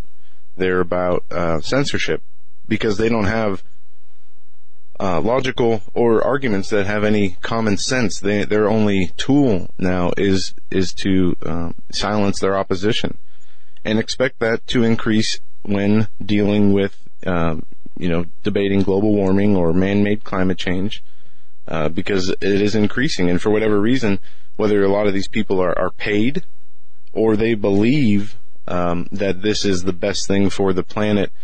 And one thing that really gets me is we heard so much about proselytizing in the last decade, how so many people are so sick and tired of Christians telling them that Jesus is the way, and they feel like that viewpoint's being forced down their throat. Well, look 10, 20 years later where we are today. And these same people who were complaining about, having this viewpoint forced down their throat are the same people now who tell you have to believe the way they believe. And if you don't, you have no right to the free speech. And we're going to get to a point where we will be arrested, we will be fined, we will be completely silenced out, not because of the lack of us saying things, but because the opposition will not allow or tolerate the opposing views in order to get their agenda across as fast as possible. So there's never been a better time than now. Right, and and even that story is playing out in the Bundy case. The Bundys were proven innocent. They're not guilty, and yet they're still being held in court right now. I think they have some continuing court proceedings, but because they weren't going along, I just read just a sad story from Ryan Bundy about how they're being treated in prison. They're put in solitary confinement. I think what they are being put in is something that I stumbled upon several years ago called a communications management unit, and it's on Wikipedia, and you can be a U.S. citizen. You don't have to be a terrorist to be thrown in one of these communication management units. I was listening to a late night religious channel. I don't know what it was, but they were talking about how conspiracy theorists, how they thought that people who could be described as a conspiracy theorist, that would be me, because I talk about Agenda 21, and we know that our politicians like to say it's a conspiracy theory, even though we know it's fact, and Nancy Pelosi was the one who was pushing HCONRES 353, United Nations Agenda 21, Sustainable Development in the United States in 1992. And so even U.S. citizens who are innocent and they just talk, bad about their government can be thrown in these confinement units where you supposedly lose your First Amendment rights.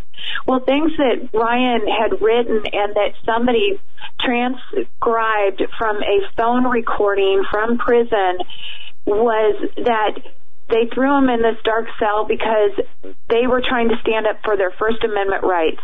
And so they were then, the Bundys were then called angry. He said in these dark cells, there's no light, there's no, outside light, there's a toilet that doesn't flush. They can't brush their teeth. There's no toothbrush and no toothpaste. And when they're getting ready for court, they clean them up, they put them in regular jail cells or clothes or whatever, and then when they show up to court, they look like, everything's great.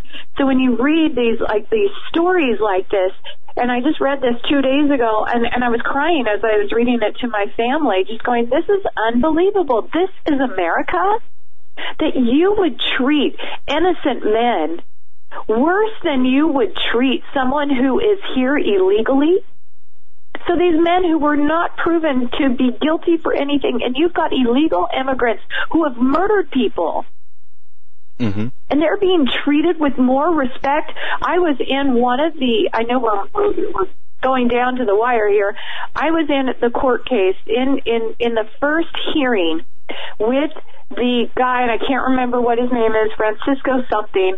He was the one who, in San Francisco, think about Kate Steinle, who got killed, murdered by an illegal immigrant who is in Sanctuary City, San Francisco. He shot on Pier 4. Kate Steinle ended up getting shot and killed. I was one of the spokesperson for a rally that we did at that time.